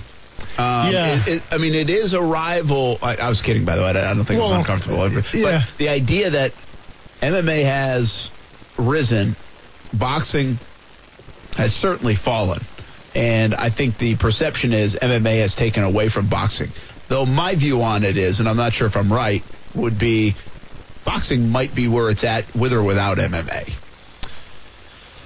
Yeah, it seemed like it was falling. You don't have You don't have stars. I mean, would you have gone to boxing? No. So MMA didn't exist. This is so hard. Yeah, I would probably go to boxing if MMA didn't exist. So you would have ended your football career. Yeah.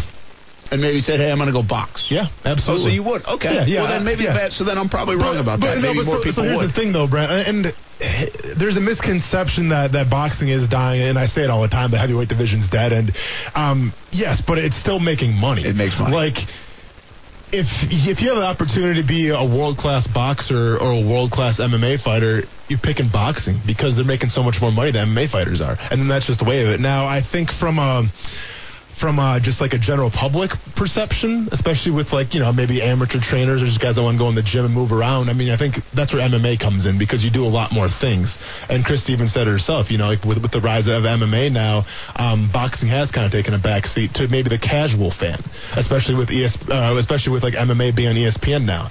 So from that perspective, maybe MMA has risen a little bit, but there's always going to be boxing. And as far as female boxing is concerned, there's Carissa Shields. There's a girl by the name of Michaela Mayer who fought on the Olympic team. I think she's sponsored by Under Armour now. She's starting to make a name for herself with Top Rank Boxing. So there are a few more female fighters, but Christy hit it right in the head where, from when Christy fought to now, there hasn't been a lot of growth as opposed to MMA where you had your Ronda Rousey, your Holly Holmes, your Amanda Nunez's, your Chris Cyborgs. I mean, there's a lot of household names now with female MMA fighters, but in terms of boxing, not so much. Yeah, it certainly feels like in just a short time, female MMA stars are stars. Yeah, out of nowhere. I mean, you just rattled off 4 or 5 where it was hard to find 4 female boxers that come top of mind, and that's going back some ways. So, it's pretty interesting when it comes to that, although I do think boxing has to be a little careful to, or maybe they already have, but boxing has to be a little careful to just blame MMA for it, because I think it's a lot of self-inflicted wounds. Boxing is where it's at. Boxing needs to blame themselves, because the beauty with MMA, and especially we're talking about the UFC here, the beauty with UFC is that the top fighters are always going to fight the top fighters. The day boxing died is when the promoters got too greedy, started their own promotions, and all of a sudden it's more about making money than it is fighting the best of the best. Yeah. And when you do that's that, what's happening in the heavyweight division right now. And when you do that, you take away from the entertainment standpoint, you take away from the household names, and the audience isn't interested anymore, especially the casual fan. Yeah, but like a fan like me, I'm always going to watch. But I'm talking the casual fan that wants to see the best fights. They're the ones that aren't going to give you the money. Yeah, interesting. And like you said, though, it's crazy how much money still can be in there for the elite boxers. Oh, yeah. Even though it feels like few people are talking about boxing or raving about boxing. Exactly. Especially now with Mayweather out of it. All right, let's get back to the football talk. Maybe a little balling and falling. Let's you have it ready? I can chalk it up here real quick. Well, I'll go first because the guy that stole the NFL draft weekend was not Commissioner Roger Goodell. Okay. Josh Scobie? It was not Josh Scobie. but he did find the props to Josh Scobie. Well, and he had to go up there twice, by the way. Yeah. He did a good job. And he got a skill position guy. Well, and he got your Murray State guy. Sounded good coming out of Josh's mouth. So thank you, Josh Scobie. Duval in there. Yeah. So it wasn't any of the teams. It was another special teams guy. Oh, I know what you're talking about. Former Indianapolis Colt Pat McAfee. Yes. You've got to listen to this whole thing if you haven't heard it yet. He was balling on that stage on Friday. Please welcome from West Virginia University, 2014 Colts Man of the Year and two-time Pro Bowl. 7-second delay. He's Man of America, not Man of the Year. He's Man of America. Nashville. I'm not going to say a single word about the Tennessee Titans record against the Indianapolis Colts because I was a punter, and there's no reason for me to talk about that. With that being said, we did not punt much against the Tennessee Titans, so you probably have no clue who I am to begin. 2 years ago, when I retired from the Colts, I retired alongside two greats, Robert Mathis and Joe Wrights. A couple months later, I watched the draft. Robert Mathis announced the pick, Joe Wrights announced the pick, and then an orangutan announced the 4th-round draft pick. I was replaced by a zoo animal. I was not upset about it because the orangutan was terrible at his job. With that being said, the Indianapolis Colts are the hottest team not only in the AFC South, but the entire NFL. A young nucleus surrounding the Stanford nerd Andrew Luck. 2 All-Pros were drafted last year, 10 this year, and with the 89th pick of the 2019 NFL Draft, the Indianapolis Colts, Jim Irsay and Chris Ballard select future Hall of Famer, linebacker from Stanford, Bobby Okereke. Okereke. Pat McAfee, everybody. Done, Pat. I mean, that's 10 out of 10 right there. Get him on Monday Night Football. Yeah, he would be pretty good. Serious. He'd be pretty good. Get him to replace Witten. Yeah, he's funny, dude. Yeah, that was awesome. And it's funny because I was going to have that be my balling, too. Were you? But since Kuz is out of town, I wasn't going to, bombard Scott with a bunch of requests and everything. Hey, listen, we don't miss a beat around here. So me and Brent were thinking on the same page, though. I appreciate that. That was good stuff. I mean, he, as Nick said, I was talking to him, and Nick actually brought it up. I missed that somewhere along the way on Friday night, and Nick was sharing. I was like, oh, that's awesome. That's great stuff. He is such a character anyway. Yeah. See, I actually feel like Scobie has a lot of that in him on social media. Oh, yeah. Like, he's fantastic on social media. Yeah. A little less on the microphone. Like, not that, I mean, sometimes they would deliver, but on the microphone. Got McAfee, though. But McAfee is just off the charts sometimes. Yeah. And the question is, I think, I bet he almost scares executives on Monday Night Football.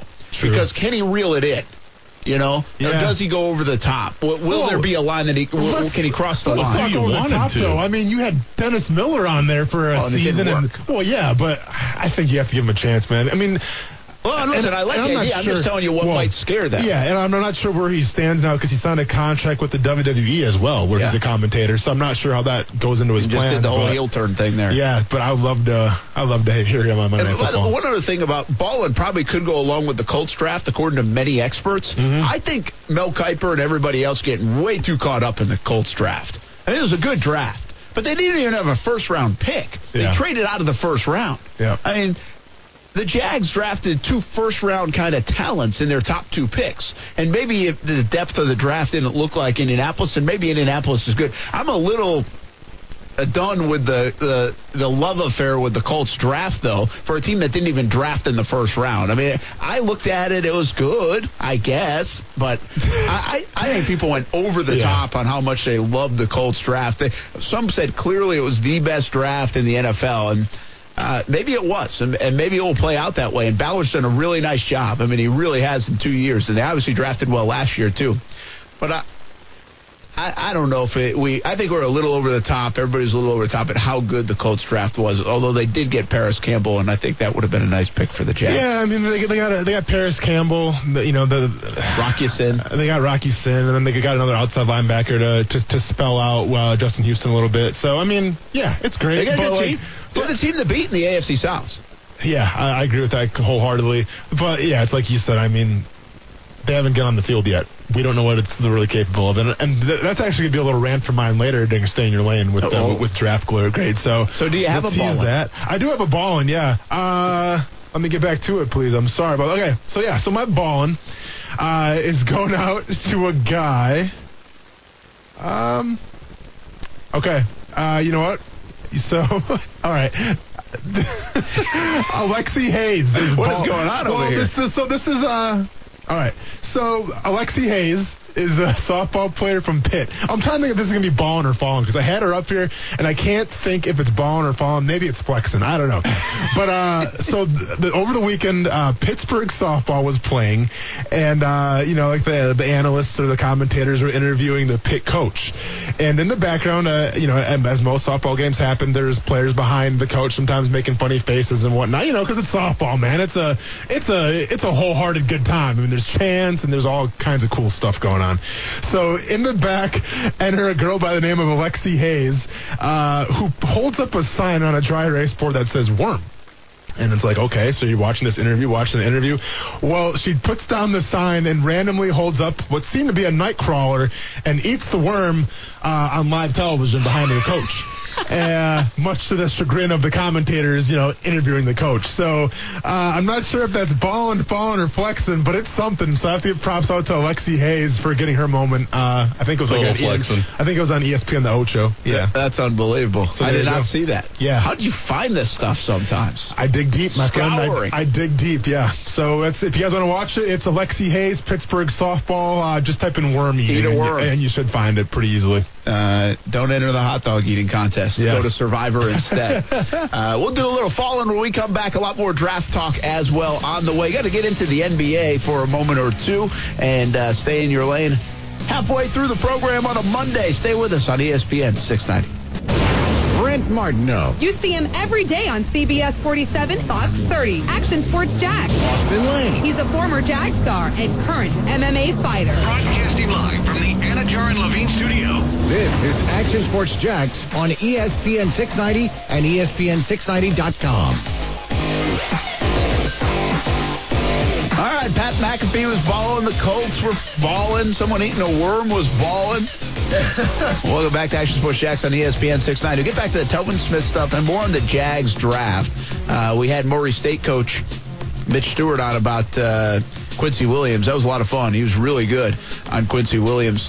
So talked a lot about that controversial, if you will, draft pick for the Jags. I say controversial because of where he might have been ranked, who knew him, who didn't know him. Not controversial from a personality, character standpoint, just the opposite. Really good kid, they say. That was something that actually the Jaguars did. And I think all teams try to do it, so I don't think this was a direct correlation to last year. But the Jags looked like they got 7 picks that were of high character. Mm-hmm. And after last year's locker room, where I think we have to be a little careful when we talk about the locker room, and I'm in danger of doing it even right now, is that it wasn't like everybody was just a bad guy in the Jags locker room. But there was something amiss in the locker room. There was something that didn't connect. And enough that we talked about it at length last year. And it was a topic. And it continues to be a topic going into this offseason, how they get it right. And this, to me, at least reminded me of that once again over the weekend, because every guy that they brought up there, it wasn't a checkered past. It was more the guys like Quincy Williams who love the game of football, going to get after it. They probably have some pretty cool stories behind them, but noticeably high-character guys that they got from Josh Allen to Jawan Taylor to everybody else. And by the way, that's not to say guys can't get in trouble. You can be a high-character guy coming in and somebody gets in trouble. But it was something that at least jumped out to me. This was a high-character class, to say the least. And, when we're talking about character, listen, if you compare the 2017 roster to the 2018 roster, Brent, I mean, there's not that many changes. No. But what the big difference was, and if you do want to take a silver lining out of a horrible 2008 season, you do it with this. When you lose football games, there starts to be a dynamic in that locker room where fingers start getting pointed because nobody likes to lose. You're dealing with a bunch of guys with egos who have been winning their entire lives. If they weren't winning, they probably wouldn't get to the NFL. So they're used to winning. And now you throw into the losing, and it starts to snowball. Soon enough, you lose 2 games, and you lose 3 games, 4 games, and this starts such a snowball and snowball and snowball and snowball, and it gets worse and worse to the point where it's almost like an impending bomb getting ready to go off. And that's what happened last year. And out of that salvage, when that bomb went off, you found out what kind of guys you really had in that locker room, because adversity, losing, it shows who you really have character-wise and player-wise. So we knew there was problems with leadership. There was problems with character. And the Jacksonville Jaguars this past draft have addressed it now. Yeah, they have. So we did balling a moment ago. It's time for a little bit of falling. Yeah. Go ahead, lead us off. So, with all due respect to Pat McAfee, who was fantastic. Josh Scobie was good. I enjoyed, I guess, shout out to the Colts, because Reggie Wayne had a good one, too, where he's making fun of the Titans a little bit. So, back-to-back Colts players. But I like the zingers. Everybody else, though, rounds 2 for 3, talking to you, you guys are kind of falling, because a lot of it reminded me of like a drunk brother, I guess, at a wedding who wants to have the microphone and he wants to say some nice words, but kind of fumbles, and it's just man, get off the stage. Yeah, that's very particular. I'm an only child, so it's not. don't worry about me, sir.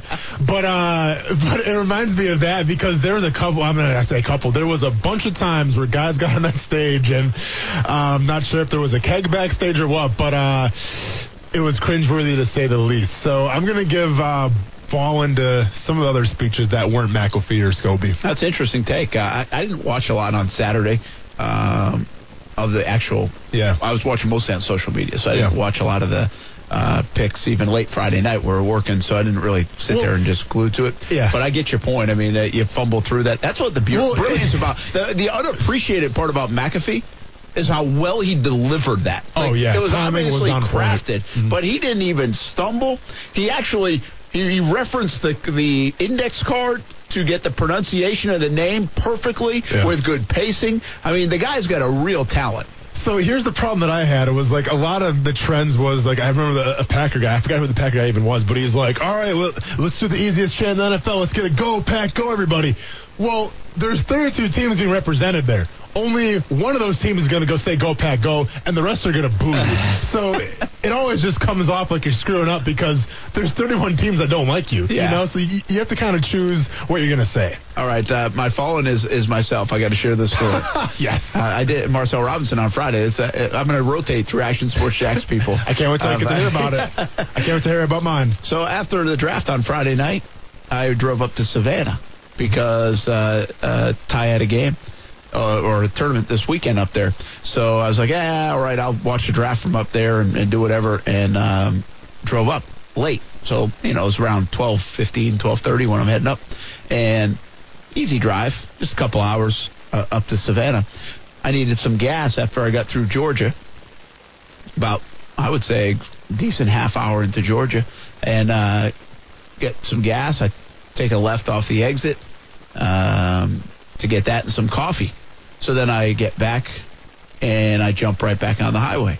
And I'm kind of just cruising along, and I'm not really paying, I'm paying attention to the road, but I'm not really sometimes you're driving, you'll be observing all the stuff and exit signs and everything else. And I knew I had a while to go. So I was actually just listening to music and driving. Well, all of a sudden, I see, "Welcome to Florida." I had driven. Oh, man. Now, meanwhile, I don't know where I stopped in Georgia. So I don't even know what exit I got off. I can't even remember the number. In the Twilight Zone. Yeah. So I have to, turn around. By the time I could turn around, I think it was, Pecan Park Road. So, and I'm like, you've got to be kidding me. So I know I have driven quite a bit because it's 1:50 in the morning. 1:45, 1:50 in the morning. But I really don't know how long I drove without even realizing.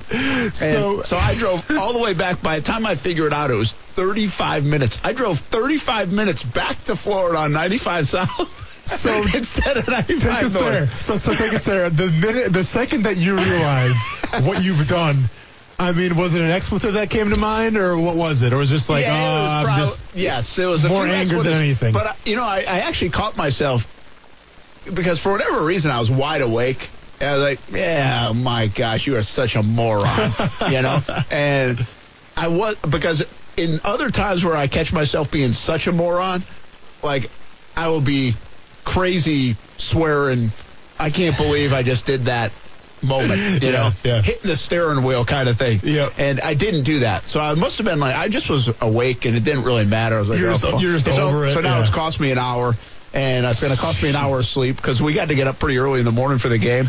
Yeah. And then, by the way, this isn't part of the fallen, but it's one of those deals, so the kids, Steph and the kids are sleeping, Hall of Famer Steph, and the kids are in the hotel room. And so she told me what hotel room they are in. Yep. And it's 3:30 in the morning. So I don't have a key, obviously. So I usually I've done this before where if I don't have a key, I just text Steph and I text her. I have to text her 4 or 5 times and she'll wake up. But it's 3:30 in the morning, Brent. But it's 3:30 in the morning, and so I'm texting, nothing. So then I call. I literally called her 10 times. I text the kids on there because they have Wi-Fi on their little iPod things that I'm hoping will go off. I'm thinking Steph's is either dead or it's on silent. I actually called the hotel and have them call the room. Brent, why didn't you just go to the concierge and get a spare key made? Well, because I was already up there, and now it was almost like a battle. Simple as that. But I didn't know if they would give me it. Oh, they're going to give you a key at that time of the morning. It's called concierge for a reason. They help you out, sir. I know. But so I figured Colin would. I literally sat outside. If he walks into your place at 3:30 in the morning and asks for a key, I don't know. Just to show me your ID, say your last name is Martin. No, it's on the bill. It would have been on there, so I probably should have been able to do it. Yeah. But at this time, I was like, I want to see how long this is going to take. I just kept ringing the phone and ringing and ringing and ringing. But you can't knock too loudly because it's 3:30 in the morning. So I'm wiggling the door handle. Yeah. Well, it took 12, 15 minutes for them to answer the door. So I guess that's another moment. Take us back to that moment, and your wife comes to the door. How angry is she at you right now for pounding on the door at 3:30 in the morning? Nah, she was fine. She knew. At least it was the right door. Because my wife would have lost it. That's actually what went through. I checked my phone all these times. I'm like, it had to be this room number. She told me this room number. And then when I did call downstairs, they said they actually made me get the room number and then give my address and all that stuff. So I at least checked in. They did it the right way. But It was an interesting experience driving to Savannah. Savannah's a great place, too. How was your falling? Well, my only time I've been to Savannah, I had to pick up a friend from jail. So, and it was literally a friend that I've known for like 4 weeks. So I'll quick tell the story. I'm not going to name any names, but I get a phone call from a bail bondsman at about 8 o'clock in the morning, wakes me up, and he goes, "We have your friend here in Savannah." I'm like, and I'm new to Jacksonville. This is my first year in Jacksonville. I'm like, Savannah. I'm like, Savannah, we're in Jacksonville, Savannah. He's like, "Oh, no, it's Savannah, Georgia." I'm like, "Oh, sweet." So I have to drive to Georgia 3 hours to get my friend who was sitting at a Waffle House, like, with a sad look on his face, eating some breakfast with some inmates. Once again, not going to say who that was, but he knows who it is, and he listens to the show all the time. By the way, if you only time I've ever been to Savannah. So you knew this person for 4 weeks, and they used the phone call to call you? Yeah, they really did. Well, because all the other friends weren't answering, and I'm too nice of a guy, I guess. So, yeah. I mean, it wasn't like I was his first call. Yeah. But you were on the list. I was about like 6th or 7th on the depth chart, and I had to come through for him. That's outstanding. And that's the only time you've been to Savannah. You got to go back. I've been through there, but I've never actually been. Stop. It's a good place. Yeah. Savannah's a pretty good place. Yeah. We had lunch there yesterday. All right. When we come back, did you do Fallen? Yeah, it was the other speeches at the NFL draft. You did. Yep. Sorry. Oh, good. I remember that now. Sorry it wasn't memorable for you. Yeah. I'll try better tomorrow. I was so locked in on my own story. I kind of forgot about yours. When we come back, let's talk more about Telvin Smith.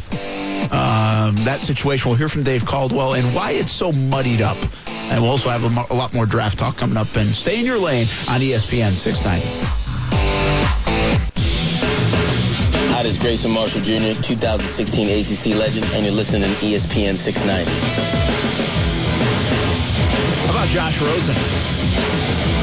He handled that situation well, didn't he? By the way, he goes to Larry Fitzgerald's softball tournament, charity event, wins the home run derby, wins the MVP, gets a standing ovation, delivers a nice message on social media to Arizona. Now he's off to Miami.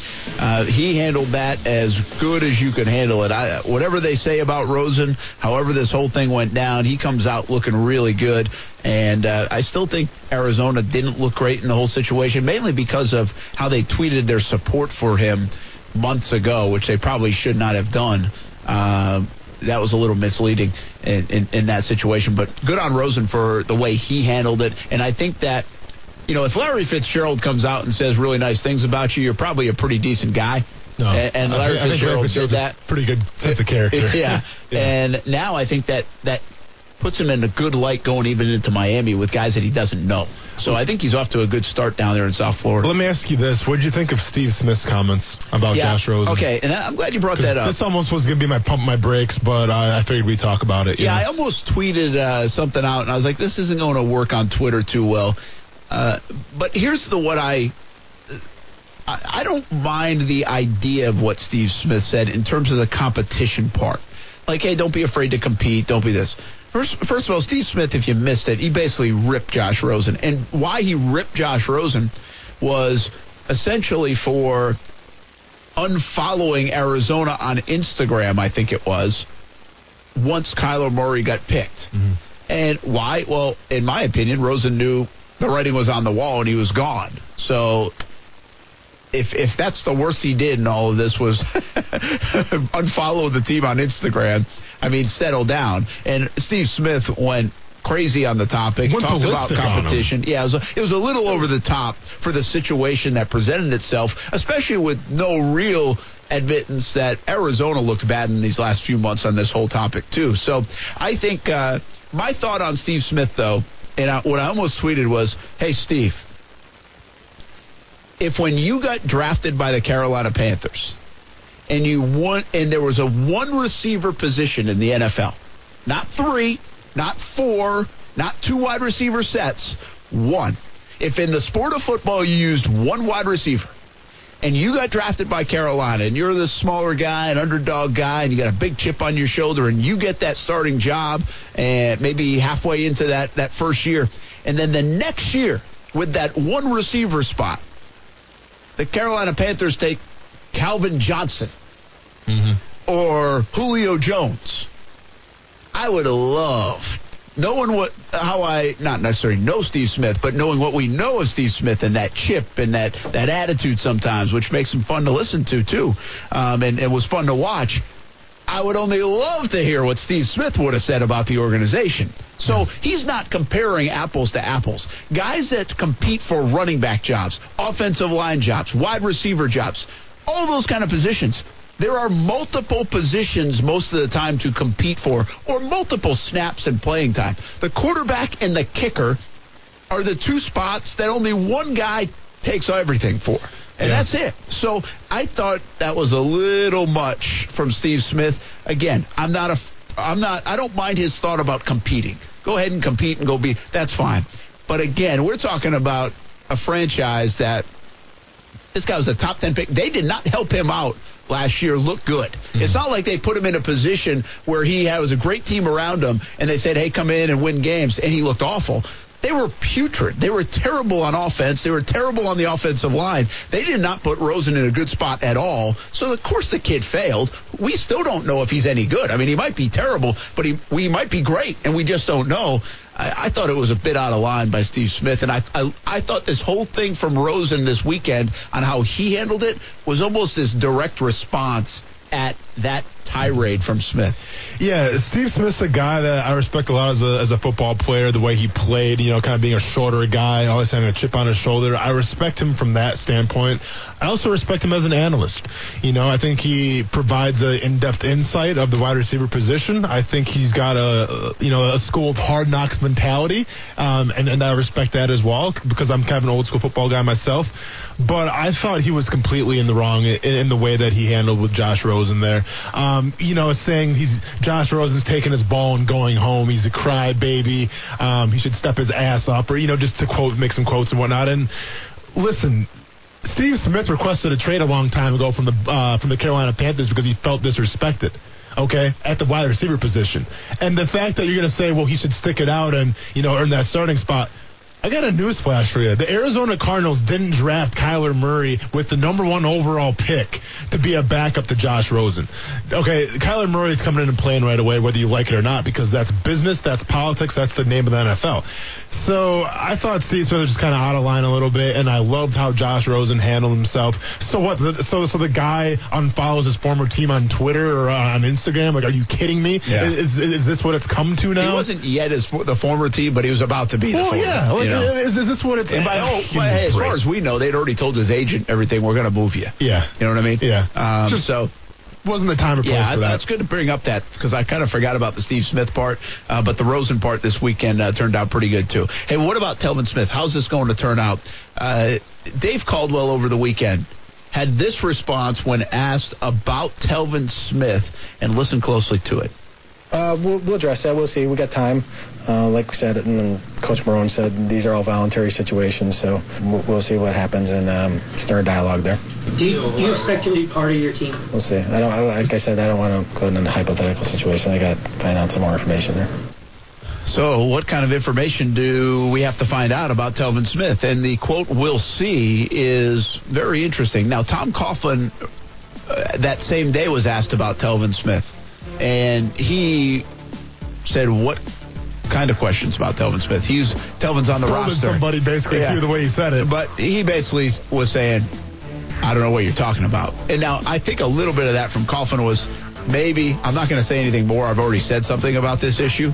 But Dave Caldwell answered it differently. And it certainly opened up the story of what's going on here. We'll revisit what we said earlier in the show, but also want to ask the question, will he be here for mandatory minicamp when you can get fined for missing? Will Telvin Smith be here for training camp in 2019 at the end of July? What's your gut tell you about Telvin Smith and the Jacksonville Jaguars? Let's talk about it next on ESPN. 690 Action Sports Jax rolls on. Glad to have you along on a Monday.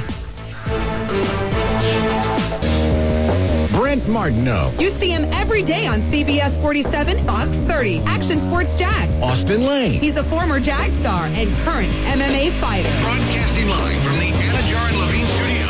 This is Action Sports Jax on ESPN 690 and ESPN690.com. The Jaguars draft went well. It's almost football season, it feels like. Or maybe we just take a break. But OTAs are coming up, rookie minicamp's coming up, mandatory minicamp coming up, training camp at the end of July, and then here we are. Just really a few short months away now from training camp and the start of the football season. Will Telvin Smith be there for the start of training camp? I think is now a curiosity on many levels. Downplayed a little bit by Tom Coughlin over the weekend.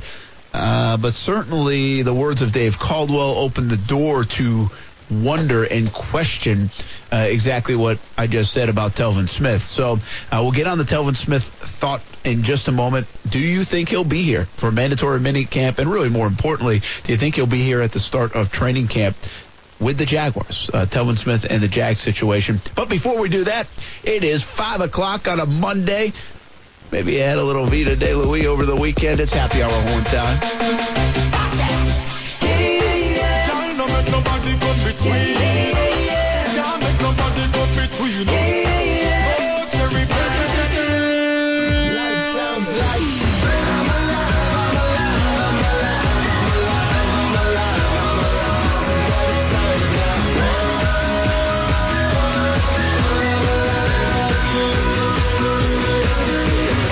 Hey, locally owned tequila right here in Jacksonville. Vita de Louis, made in Tequila, Mexico, shipped directly to Jax Beach. For locations, recipes, and merchandise, visit VitaDeLouis.com.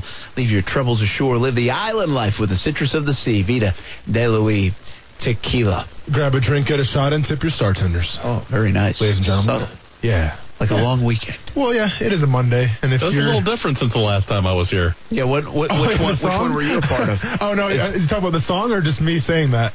That song, the song. Oh, yeah. No, the song's a little different, but depending on which one you've been here for Austin to do, it probably was different, Austin's been laid back and smooth the whole time. That's right. Nothing changing on that. Every once in a while, I'm going to throw in maybe like a character or a ESPN analyst with a high voice. I've been known to Gershon and Kuiper. Tim Gershon. Yeah, I have some pretty high range in terms of character acting. So you've done a pretty good job with it. Now, I wonder where you're going next. Oh, man. Just wait. I can't wait. I have some plans. I have some tricks up these sleeves that I'm not wearing right now. But all right. You've been on the player side of this, and I want to, if the organization hasn't heard from Telvin Smith, if there's something amiss, and I'll just go back and reiterate what I said at the top of the show or near the top of the show, and that is I think there are three potential things happening here. One, it is dollars related, whether I thought you brought up a good point. I didn't even think about it, this part of it. They asked him to take a pay cut, or he didn't get as much of a contract as he wanted initially, and now guys are getting paid more, and he doesn't like that contract. I don't believe that. I'm just saying, could that be a part of it? Could there be a rift because the Jaguars maybe tried to put him on the trading block? There's been rumors about it. Did he not like it? Did his camp and now the Jags brass have a little bit of a rift between the two because of potentially shopping Telvin Smith? Again, these are all hypotheticals. And my last hypothetical on why something is amiss in this Telvin Smith Jaguars situation is it something to do with the NFL? Which that would be a bad thing, because if it's something to do with the NFL and the NFL comes down, that usually means there's potential for suspension or whatever. So we have no idea. But is there something up? Why not again, the big deal here, and I've seen a little bit of this, why are we making this a big deal about Telvin Smith? Well, it's not because he's missing off-season conditioning. It's the lack of contact with the organization, and that combined with some of the words when asked about it over the weekend with the Jags brass have now prompted more and more questions, in my opinion. So if you're a player in that locker room, do players reach out to a guy like Telvin Smith? Are they in communication with him? Would you even care to do that? Does it have to be a good buddy of yours? Does it have to be someone you share the team room with because of your position group?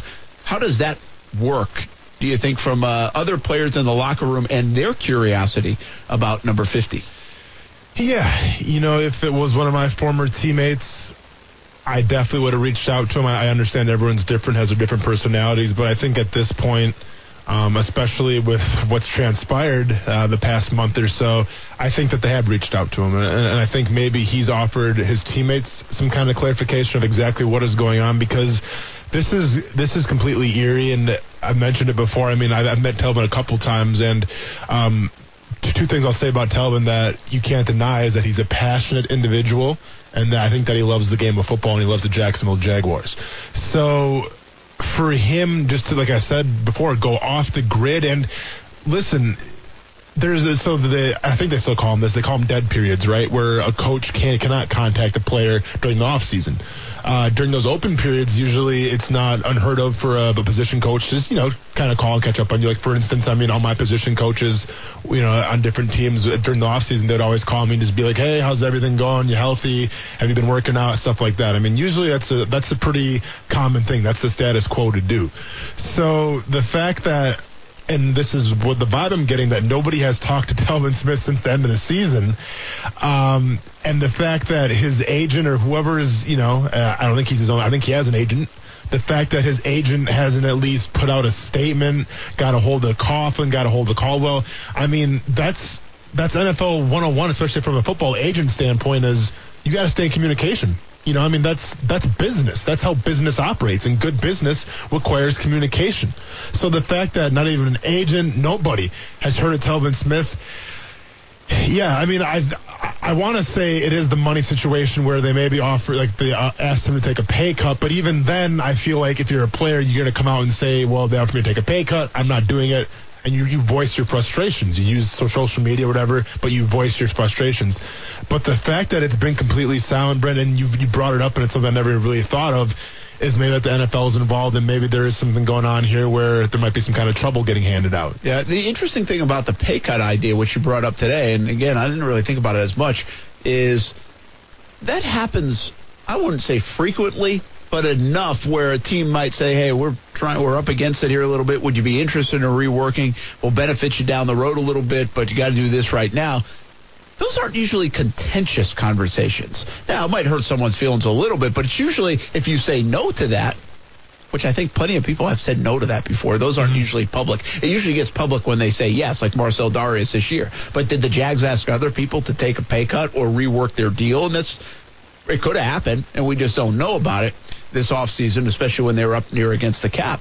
So I would be surprised if that would tick off the player side of it. But I'm going to be honest, Brendan, coming from a player's perspective, and, I obviously never got opportunity to get a second contract, but I know a lot of, I've been in a couple locker rooms. I know how those locker rooms operate.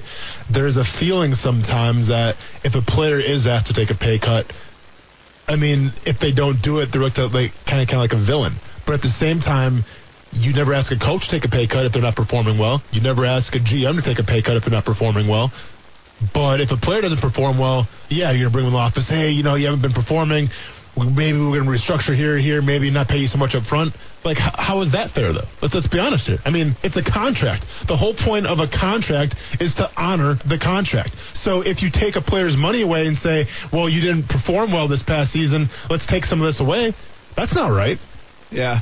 And I'm just saying from some NFL players' standpoints, ask them to take a pay cut rubs them the wrong way. Yeah, and that's fair. That's fair enough. I could see how it could get there. I also think, it's a fair question to say, does your play warrant that? And again, usually when they ask to restructure, it's not you. Like Marcel Darius was interesting. He actually did lose some money because I think they would have cut him. Mm-hmm. And so then he wouldn't have gone and made that kind of money anyway somewhere else. He realized that. That's the business side of it. And they have the control over that. But at the same time, too, they showed their faith in Marcel Darius because they paid him all that money up front. If Marcel wanted to be like, I'm going to take this year off, well, he's got all his money up front. So, they put faith in him saying, we're going to pay you so-and-so up front, and we're going to trust that you keep on doing the right things that you have been doing and not just kind of take the money and run. Well, but Telvin Smith did that, too, with some of his new deal. He got a $45 million contract a couple of years ago. So, again, we don't know. The simple question is this now. Are we going to see? Does your gut tell you? Because we don't have enough. And by the way, I should share this, because this has been common at times, too. We just had a comment about the Telvin Smith situation. Kevin Stryker says, I think Telvin and Jalen show up at the same time. Ramsey wasn't going to be there. Telvin said, I got you. You won't be the only one not there. Both will be ready to go for the season. It's a non-story, capital letters of voluntary.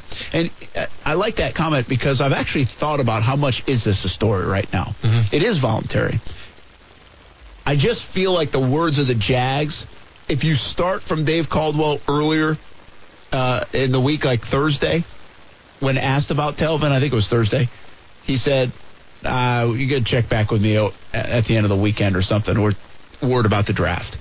And so they checked back. Well, we checked back with them on Saturday, and you heard the comments a segment ago, and it was, is he going to be on the team? We'll see. So I do think that made it into a story. I thought about that, Kevin. Is it a non-story? But I'm not sure it's as simple as that. I think it's a little naive to consider this a non-story. I think the fact that a guy hasn't reached out, even though people have made attempts to reach out and they haven't talked, is a little bit more than a non-story. And then the words this weekend of the general manager make it even more of a story and definitely a curiosity. So I disagree with Kevin on that front. Bottom line is, what you got to tell you, is he going to be here for mandatory minicamp? He doesn't have to be here until June 11th, until that's when he could get fined.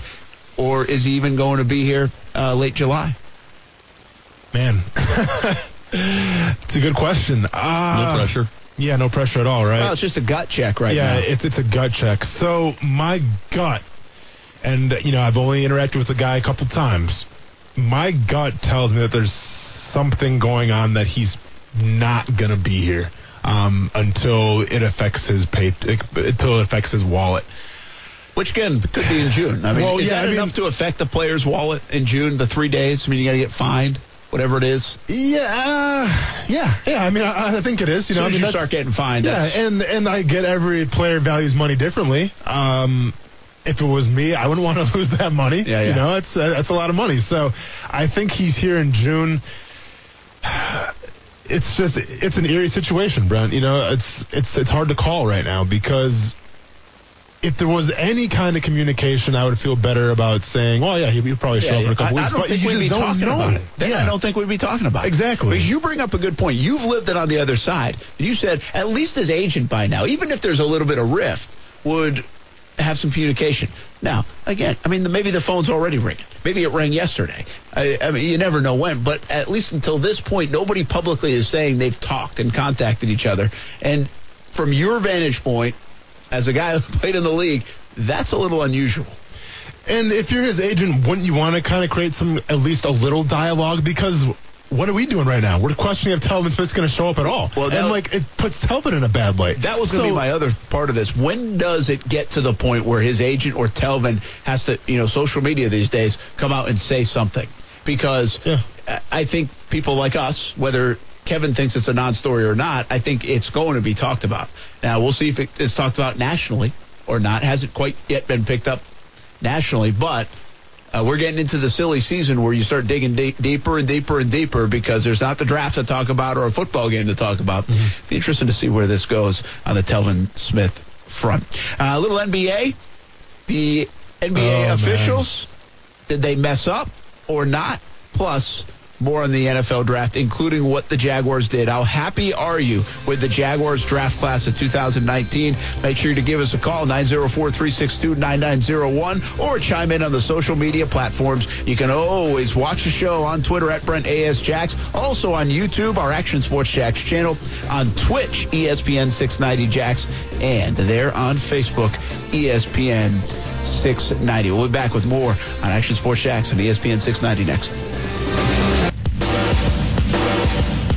Back to Action Sports Jax on ESPN 690 and ESPN690.com.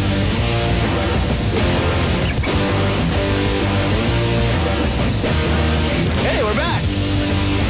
I wasn't even paying attention. Deep conversation over here. We're doing some planning for the summer. Yep. So now I have a mouthful of healthy trail mix.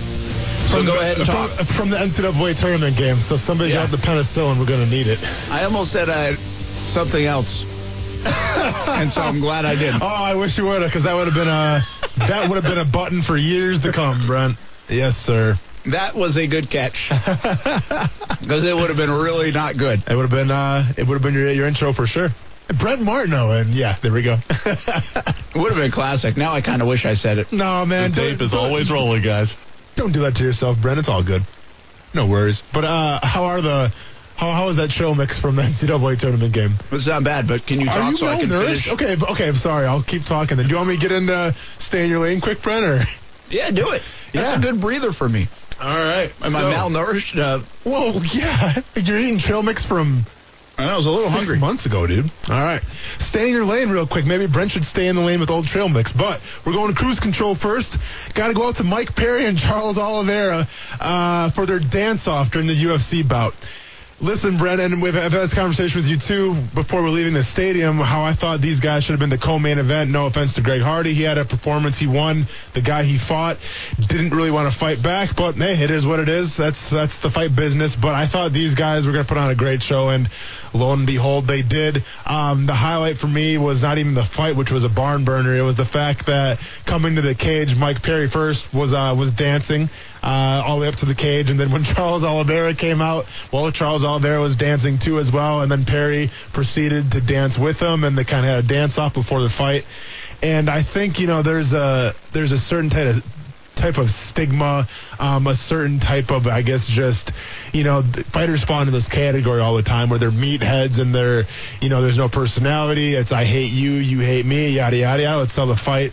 And sometimes it's always refreshing when two guys get in there who know they're about to go to battle, but they still have fun right before it. So it was cool to show off some personality and whatnot. So props to Mike Perry, Charles Oliveira, and Mike Perry, a guy that I've met a couple times, trains in Orlando. And people want to say he was put on a front there. No, that's not a front. That is who Mike Perry is. Really? He is a crazy, crazy dude, and he is MMA. Yes. That's good, though. I mean, personality is good. Well, and in sports, in all different sports. And especially like the entertainment era now of the UFC, where it's all about calling somebody out and bringing someone down, talking crap about their family, whatever you want to say. So it's always refreshing when two guys just know that they're going to put on a good show and they can have fun with it and be themselves. Yeah, that's good. Yep. And then pump your brakes going out to draft grades. Brent, you kind of teased it in the start of the show. Let's think about this here. Especially in football, but I think professional sports are one of the only jobs where we evaluate an employee before he ever even steps on the field, before we ever even see a performance out of him. We want to evaluate an employee, whether it's grading the entire draft in general for a team or grading that draft pick. And I get it, I guess. Like it's our job to put figures, to put letters next to drafts, because people like to debate, well, either he's right or he's wrong, and people like that draft grade. But listen, from a former football player, professional athlete, I'm here to tell you, and like I said, Brent, I'm an athlete first before I'm a media person. I think the draft grades are complete for now. I think the draft grades are completely overblown. I think they're absolutely stupid. And you know what? If you want my draft grades quick, I'll give them to you. I think the Jaguars, they got 3 Krispy Kreme donuts and a large cola. I think the Colts got 2 double cheeseburgers with extra mac sauce and Sprite to drink. I think the Titans got 3 paydays and 2 Reese's Pieces. And let's go ahead and give the Texans, let's go with a bowl of Ben & Jerry's extra chunky and chocolate chip cookie. So let's please table for one. Yeah, there you go. So there's my grades. I'm not going to be a puppet and give out A, B's, and C's and D's to every single team because that's what you're supposed to do. No, it's pointless. I'm not sure which one I didn't like. Yeah, that's the point, right? Like, I'm sure they're going to be good or maybe not. I don't know. Maybe one night I'm not feeling like ice cream and cookies, but yeah, congratulations to all the teams. I understand. It is interesting, but I also think the NFL is such a machine right now. And Mel Kiper, I was thinking this the other day, Mel Kiper, when he retires, whenever that is, I don't know what they're going to name after him for the draft or how they're going to commemorate Mel Kiper, but they better start thinking of it, because you could solely, well, it's not solely because people have helped build it, but the man responsible for so much of the buildup around the draft is Mel Kiper. I mean, it really is. He creates so much so that I think he helps create the narrative of the Quincy Williams pick even today, is the fact that he builds this board out, and then those are the names we all see, even though no GM ever confirmed that those are the names that everybody's looking at. Yeah. And it's like this fantasy draft world that we live in with nothing at stake other than opinions being thrown around. And I think your point is dead on. I'm trying to think of another business that we do that in, like where you would grade somebody or judge somebody prior even stepping on the field. Like, I think it's very unique in that sense. I mean, the NBA, I think, does it to a degree, but not as transcendent. The NFL is just so big. It just shows how big it is that people want to talk about it. People want to critique it. People want to study film about it. And then they want to judge. And they want to judge, okay, this guy's going to make it, and I want to be right 3 years from now, and this guy's a Pro Bowler. And I said, I was right about that. It's as simple as that.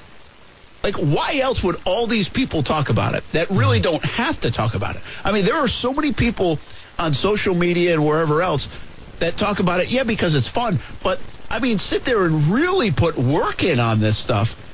Yet I don't think they're getting paid. But I think a lot of times they do it because, well, maybe they're trying to create a career, craft a career in that industry, or they really just want to say at the end of the day, hey, I told you this back here. I'm pretty good at this stuff, you know? You brought up Mel Kiper, and that kind of reminded me of something that I heard once. And this is a rumor, but I have it on pretty good authority because my source here, I'm not going to reveal, but my source, I feel like knows what's going on. Do you know supposedly how Mel Kiper got the whole draft gig in the first place? No, I vaguely kind of remember a story around this, but I don't. Yeah. I don't know if I can't recall it, so no. So what I heard, and once again, this is just hearsay, but it's a pretty reliable source, is that he was working with ESPN, and one of the executives, I guess they're like on the street or like in an elevator or something, and one of the executives goes like, so how good are you at guessing people's heights and weights? And Kuiper's like, I'm pretty good at it. And the executive goes, if you can guess the next guy that comes in the elevator or wherever, if you can guess his height and weight to like a certain moment, I'll give you the lead thing on the NFL draft or ESPN. And a guy comes in the elevator and Kiper guesses it, and that's how Kiper became the NFL draft guru that he is today. Now, once again, this is all hearsay. I know that story is not really out there in the public, but that's just what I heard from a source.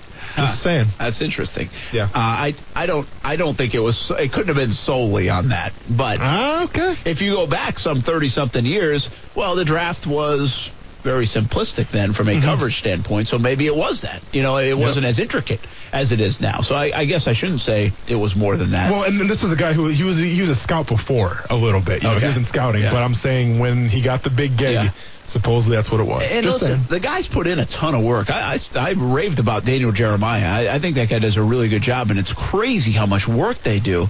Kind of, it's their world, it's their business, but there's no payoff for them in terms of being right and wrong. I mean, other than there being an analyst and people respect them as an analyst, but there's no like these teams at least have a payoff, right? Yeah. I mean, there's games to be won, there's championships to be won, there's probably more money to be made and promotions to get. Not necessarily for everybody else surrounding the draft. So nothing surprises me anymore with the draft. I just now wonder how much bigger can it get. And to go back to a conversation we had, I think on Friday, I think they have to be a little careful it doesn't get too big. There's something about the few days. There's something about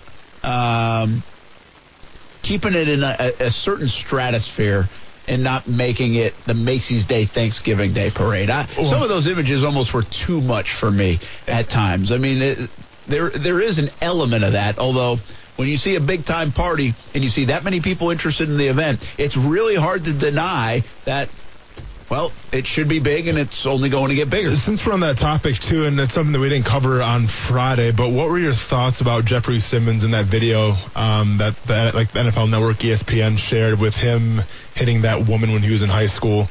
What did you think about that? Yeah, and it was the timing of it, too, right? It was right around the time he was being picked. Yeah. Listen, I'm so sorry, but it was after he got picked. It wasn't even around there. He got picked, and then bam, they showed it. Yeah. But listen, I think it's twofold. I think it's one, I'd like for that kid to have the moment. You'd like to be able to have the moment. The bottom line is that you make your bet. Mm-hmm. And if you have something from that kind of incident to a DUI to a whatever, I'm not saying he had that. I'm just saying whatever it is, you have to answer to that all the time. I mean, that's part of the decision-making you have. And I know at that time he didn't know 6 years down the road or 5 years down the road that he'd be drafted in the number 19th pick in the draft, and then they'd be showing that stuff. But people make bad decisions, and that was a bad decision. That's something that follows them. There's video of it, and I am not as critical of ESPN for showing it as many people are. I mean, that's part of his story, it or not. And I understand that, Brendan, you're the perfect guy to ask because you're in the business, but my opinion is this. I mean, yes, ESPN showed that, but then I got to explain to my 4-year-old son who's watching it at home, why is that guy beating up this girl? Why can't you just say he had some altercations in high school where there was an assault against a woman?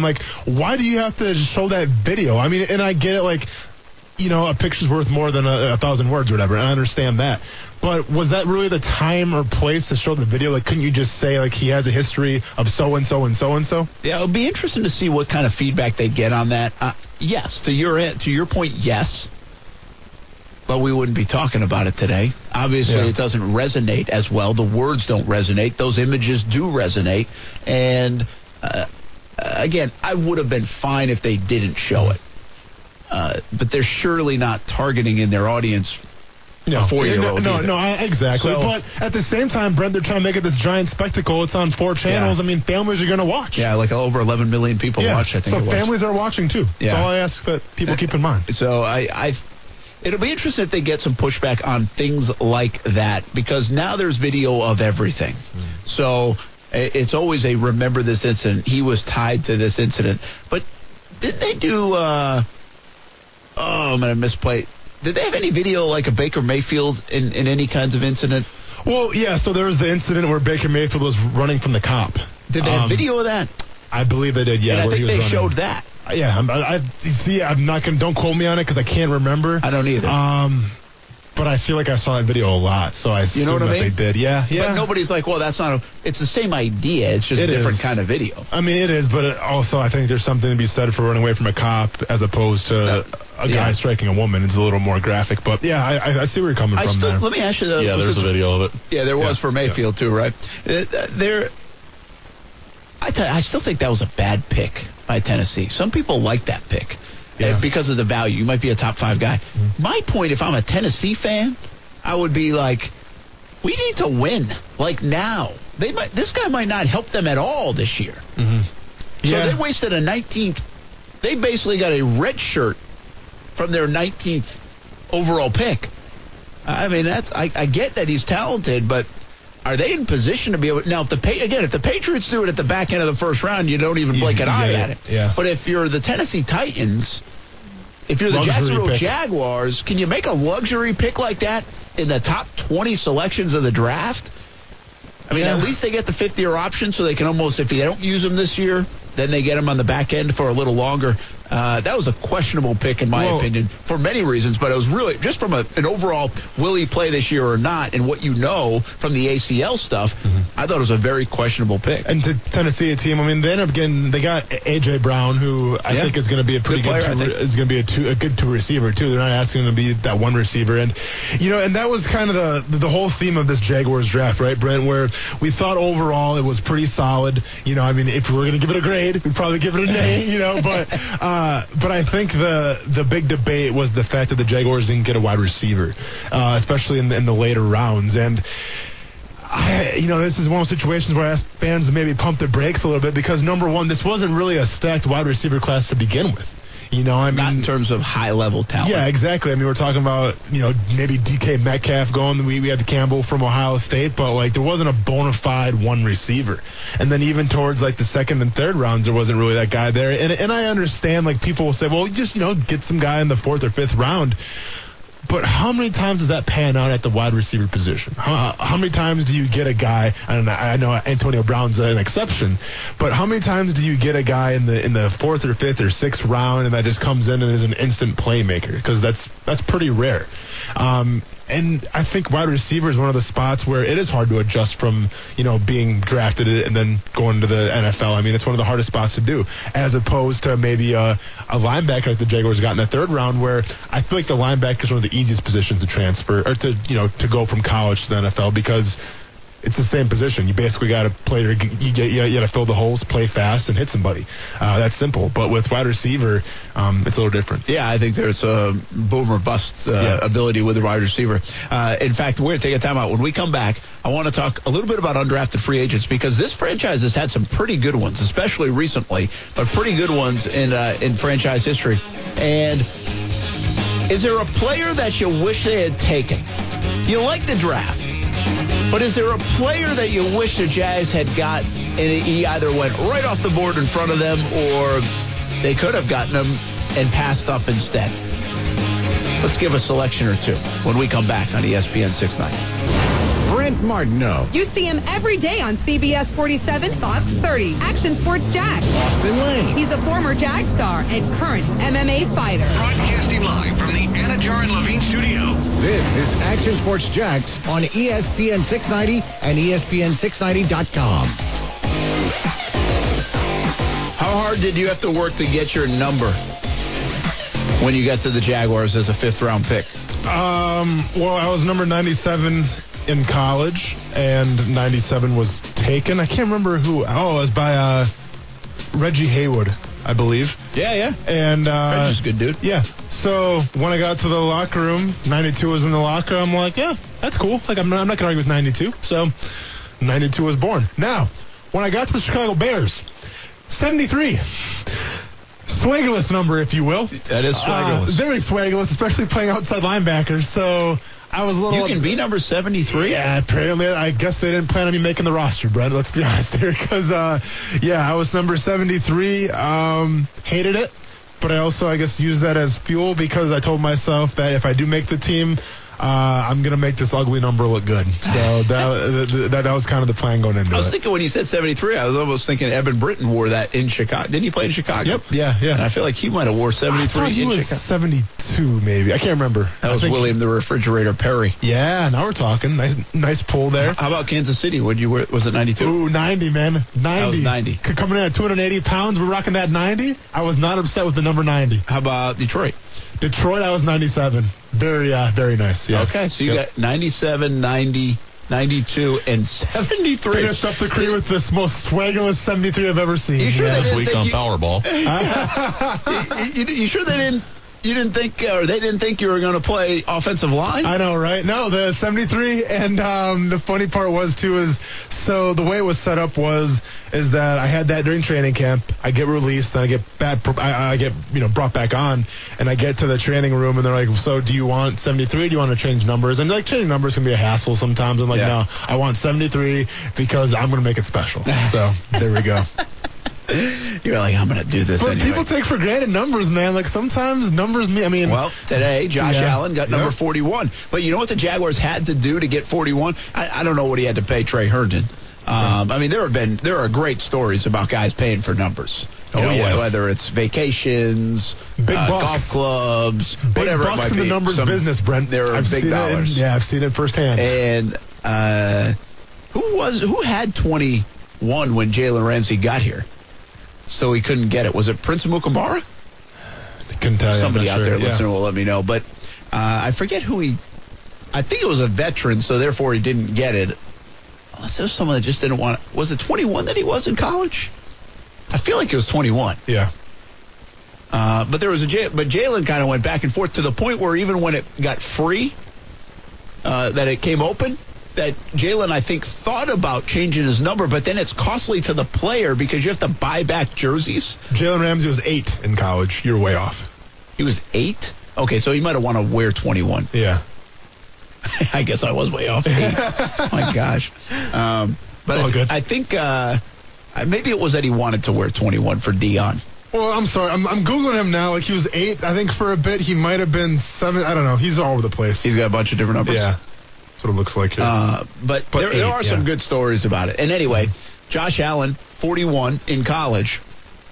Well, he got 41 here, but the Jags had to list him as a defensive end / linebacker to be able to do it, because you can't be a defensive end and wear numbers in the 40s in the NFL. You can only wear, I think, in the 50s and the 90s. They have designated numbers per position. But here's the thing, though. So to be an outside linebacker, you can't be in the 90s, right? That's what the rule is. But then, say if you ran a 3-4 and you had like that outside linebacker scheme, I mean, if you're on the line, can you still be like the 90? Because I feel like you can't. Yeah, I know. I don't know number gate that well. Yeah. It's weird to me. But there are restrictions. And so they had to list him as a linebacker. Even though he's not really going to play linebacker in that sense, they had to list him that way for him to get 41. So, and Trey Herndon had 41. Well, there's obviously been a deal that's been done because Herndon is now 37. So that went pretty smooth. Yeah. And it's like I said on my whiteboard, Brent, Josh Allen about to make 41 look good, because I can't think of too many 41s out there off the top of my head. I really can't. Yeah. But he'll make it look good. I have faith in him. Yeah, is like Chris Sale 41 for the Red Sox? He's like 0-5. I know that. Just looking for an opportunity to bring a Red Sox into the show, Brent. I respect it. And I'm not good at the numbers game. You're not a really good fan, are you? I mean, you know your own pitchers. He is 41, Brent. Good call. Yeah, good call. So. Yep. And thanks for not putting up the Boston Celtics in my face either today against the Milwaukee Bucks. Well, we're going to get that over. Yeah, we're going to do it right now. Oh, sweet. Can't wait. Do we have to take a break, Scott, or do you want to go to the top of the show? Actually, I thought we might jump on the phone for just a second. South Beach Gary's checking in with some thoughts on the draft. South Beach Gary. What's up, South Beach Gary? How we doing? How did the fish do? Gary, you there? There he is. Oh, Gary, South Beach Gary. What's up? What do you think? Josh Rosen's your guy. Yeah. Hey, Austin, Brent. You know, watching the draft on Friday, and the Dolphins once again made a trade with the Saints, and they've done that a few times over the last few years. The Cowboys have been a trading partner. How come the Jags don't have a trading partner like several teams work with? I've never seen the Jags work with either making a trade with somebody or trading with somebody. How come they haven't developed that? How come Caldwell hasn't developed a relationship with an NFC team, Brent, over the years? Well, I think he has. Maybe not the NFC necessarily, but I think we talked about this last week when we were talking trades and the possibilities for Caldwell and the Jags to trade. Baltimore has been a dance partner many a times over the years, and not even before Caldwell, but I think there's still a good relationship with Caldwell. And the Baltimore Ravens right now.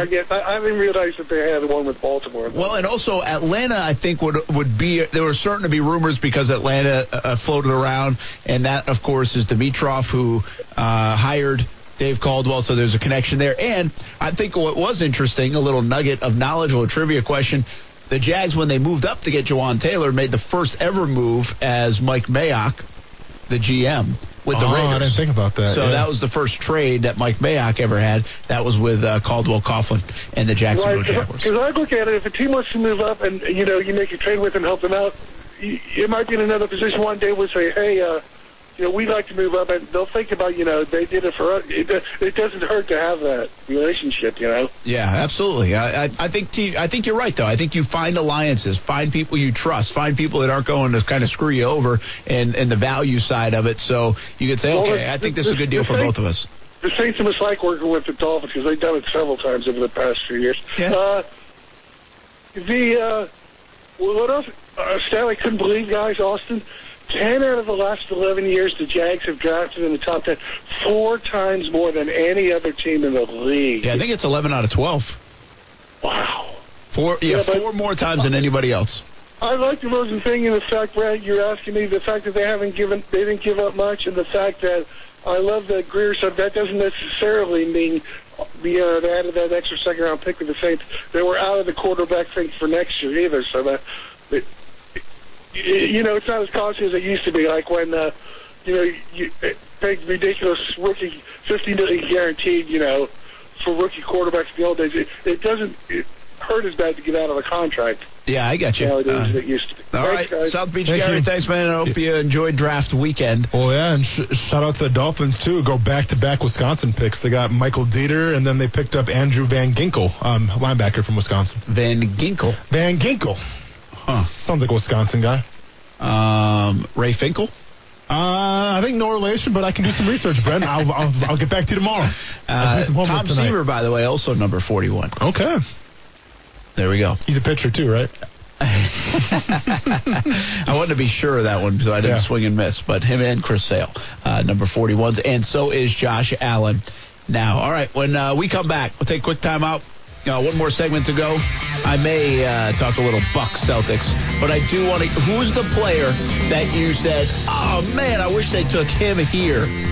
Was there one of those for you on draft weekend for the Jacksonville Jaguars? We have some responses on social media. Feel free to jump in on the phone lines real quick, 904-362-9901 as well. That's what we'll talk about next. Hey, it's Mike Golick from Golick & Wingo. You're listening to Action Sports Jax with our friend Brent Martineau on ESPN 690.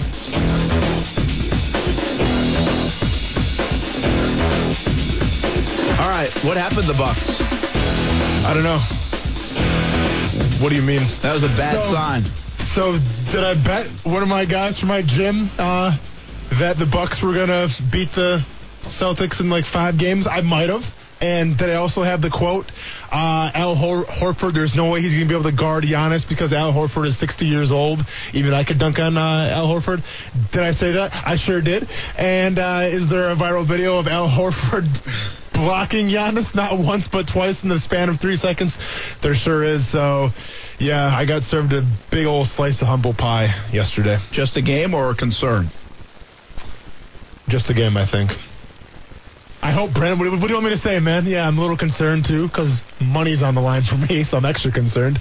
But I think, Greek Freak did not play well. Greek Freak didn't play well, but the Celtics did a great job of defending him. Yeah. You know, I mean, that was really the first time, because usually with the Greek Freak, you're talking about a guy being matchup-proof. I mean, he can beat you off the dribble, he can beat you in the post, but they did a fantastic job of defending him, and I think that's kind of a testament to Brad Stevens. I mean, I think Kyrie Irving had a game where he was out of his mind as well, but Brad Stevens, for all the scrutiny he was getting this year for kind of losing that locker room a little bit, I'll tell you what, man, it's playoff time now, and he's looking like the real deal again. Well, and his MO is that they'll get after it on the defensive side. If you're playing well, he'll get after it on that side of the ball. So I would be scared to face the Celtics because they have underachieved all year long, but they are pretty darn good. I mean, they got a lot of different ways to beat you, and that's a scary thing. They took it, too, the Bucks. We'll see where it goes. It's just one game, but they certainly stole home court right away. What about the officiating in the Houston game? This is not going away. Did you see what today they came out with? That they actually missed a couple of calls. They got 2 calls that everybody's talking about right, but they got a couple of calls wrong on Steph Curry. He should have had 2 more fouls in the last couple minutes of the game, and he ends up hitting the 3-pointer with 20-something seconds to go. That was a big dagger 3. We're going to talk about officiating until the end of time. I think the NBA guys make it really hard. I think all these shooters in three-point land make it really hard. I was fine that it was not called the foul there on James Harden. But this whole shooter jumping into the defender, I mean, sooner or later they're going to hurt themselves too, and it's not a smart move. I thought Harden, well, they might have gotten away with some stuff early on in that game. That shot right there, at least to me, should not have been called. I think it was the right call not to be called. And it's very difficult to officiate. But we will continue to talk about officiating in every sport, in every big event that happens. It's just part of it. I think it's tough for the rest right now. And they actually get graded the day after. I mean, that game just ended about 15 hours ago, and there are grades already out on that officiating crew. So people like you like that. There's accountability to the officials right away. I love that. Yeah, it's absolutely fantastic. That's what needs to happen, I think, in all sports, to be honest here. And also, I'd be remiss, since Kuz isn't here today, to mention the 76ers quick and the Toronto Raptors, man. The Raptors look like the real deal. I mean, Kawhi Leonard goes off for 45 points. It's amazing. The guy's a throwback. He doesn't say anything. He wears New Balance shoes. He has cornrows. Like, I haven't seen cornrows being rocked since like the early 90s, since Allen Iverson. But for whatever reason, man, Kawhi Leonard's the real deal. And going to our TJ McConnell watch quick because who was such a big... How many did he get? 0 for 1 for 0 points for TJ McConnell. I'm sure he bounces back in the next game and really puts the team on his back, if you will. Yeah, I don't think so. One other thought on the Houston game. I actually think it's a smart move by Houston, though, to complain about the officiating openly, especially early on in the series. Yeah. Because subconsciously, I think that will help you. I don't know what happens the rest of this series. That was a game they could have won, should have won. I think Harden's got to play better, man. When you hold them and you have 104 points and you got a chance to win, Harden had 35, but it was a quiet 35. It wasn't like, hey, I'm taking this game over. And give credit to the Warriors. They did a good job defending him. But this is what I talked about with James Harden. This is what we talk about with Russell Westbrook. These are the games where you got to step up and win, and you got to get them big. I mean, last year I think it was first game of the NBA Finals. LeBron and Cleveland lost, but LeBron had 50 in the game. You know? Yeah. I mean, and it wasn't like, I don't think it was 14-14 from the free throw line kind of 50. I think it was like, it was a memorable 50. Yeah. So I think Harden he has to take over for them. He has to become clutch and big. I'm not saying he's never been clutch, but in this series, it's got to be Harden that just takes over the game in critical times. And when the door opens, he's got to be the one that slams it shut. And he didn't do it. He had a chance and didn't do it. And that's the thing with the Warriors, too, because let's be honest, it's the game of basketball. You're going to have off nights some nights. I mean, let's point to Giannis Antetokounmpo. I mean, he didn't perform that well. But the thing with Golden State, if Steph Curry has an off shooting night, cool. Well, here's Klay Thompson. Here's Kevin Durant. If Kevin Durant has an off night, well, here comes Draymond Green. Like, there's so many stars on that team that they can create their own shot. I mean, it's like a four-headed monster. All right. The guy that you wanted to Jags to draft. Yeah. And this is outside of the first round. Because first round, I mean, first of all, I think they got a guy that you could say Hawkinson if you want. But outside of that, who would you have said? So, what do you think? So, from my perspective, listen, this was probably the perfect draft for me. Gardner Minshew comes in, a guy that was my favorite quarterback at the Senior Bowl just from his personality. I love that pick. I really had no complaints at all for the NFL draft. There was one guy, though, who I was hoping that the Jaguars would take with their last pick. They ended up trading it away, so they couldn't take him. And the guy actually went undrafted and signed with the Indianapolis Colts. Is a guy by the name of Penny Hart out of Georgia State. Now, Penny Hart was at the Senior Bowl. Didn't really blow anybody's doors off, but the guy's 5'8", 180, and those aren't big numbers, obviously. But Penny Hart is a dynamo when it comes to gadgets and getting him in space. I think he's an interesting guy we can do a lot of things with. I think Foles would have loved to have him as a weapon because if I was going to knock the draft with the Jaguars, and I get it. I mean, the Jaguars got pretty much like a Leonard Fournette clone, out of the guy from Temple. But sometimes I don't mind them getting a slasher either, Brent, because sometimes you want to get like a power guy, but you also want to change a speed guy. The Jaguars didn't get that, and I think Penny Hart would have been that guy. I think at the end of the second round, I'm going to give you a list of people that were still there as the Jags were getting close to picking again at the third round, and they just got off the board. Paris Campbell, Andy Isabella, and DK Metcalf. Those three guys. Now, they went right off before, so the Jags didn't have a choice. But I wonder, would they have taken the tight end over any of those three? Would they have taken Paris Campbell? I thought that would be interesting. And on the other side of it, the guy that jumps out to me is when they did take Oliver at 69, and they had to do it there. I think that was the right pick, but Devin Singletary went a few back, and I think he's going to be really good. Sleepy Good, the kid from Florida Atlantic, like him. A lot of people do. So you always do that. That's part of the draft. You miss on some guys because they got taken right before you, or you have a different need, part of it. But wish list was there for the Jags. All right, Scott, thanks, man. Thanks for hanging out. For us, Lane, I'm Brent Martin. I'll see you on TV, Fox 30 and CBS 47 tonight. Join us today during the Jeep Celebration event. Right now, get 20% below MSRP for an average of $15,178 under MSRP on the purchase of a 2023 Jeep Grand Cherokee Overland 4xE or Summit 4xE. Not compatible with lease offers or with any other consumer incentive offers. $15,178 average based on 20% below average MSRP from all 2023 Grand Cherokee Overland 4xE and Summit 4xE models in dealer stock. Residency restrictions apply. Take retail delivery from dealer stock by 4/1. Jeep is a registered trademark.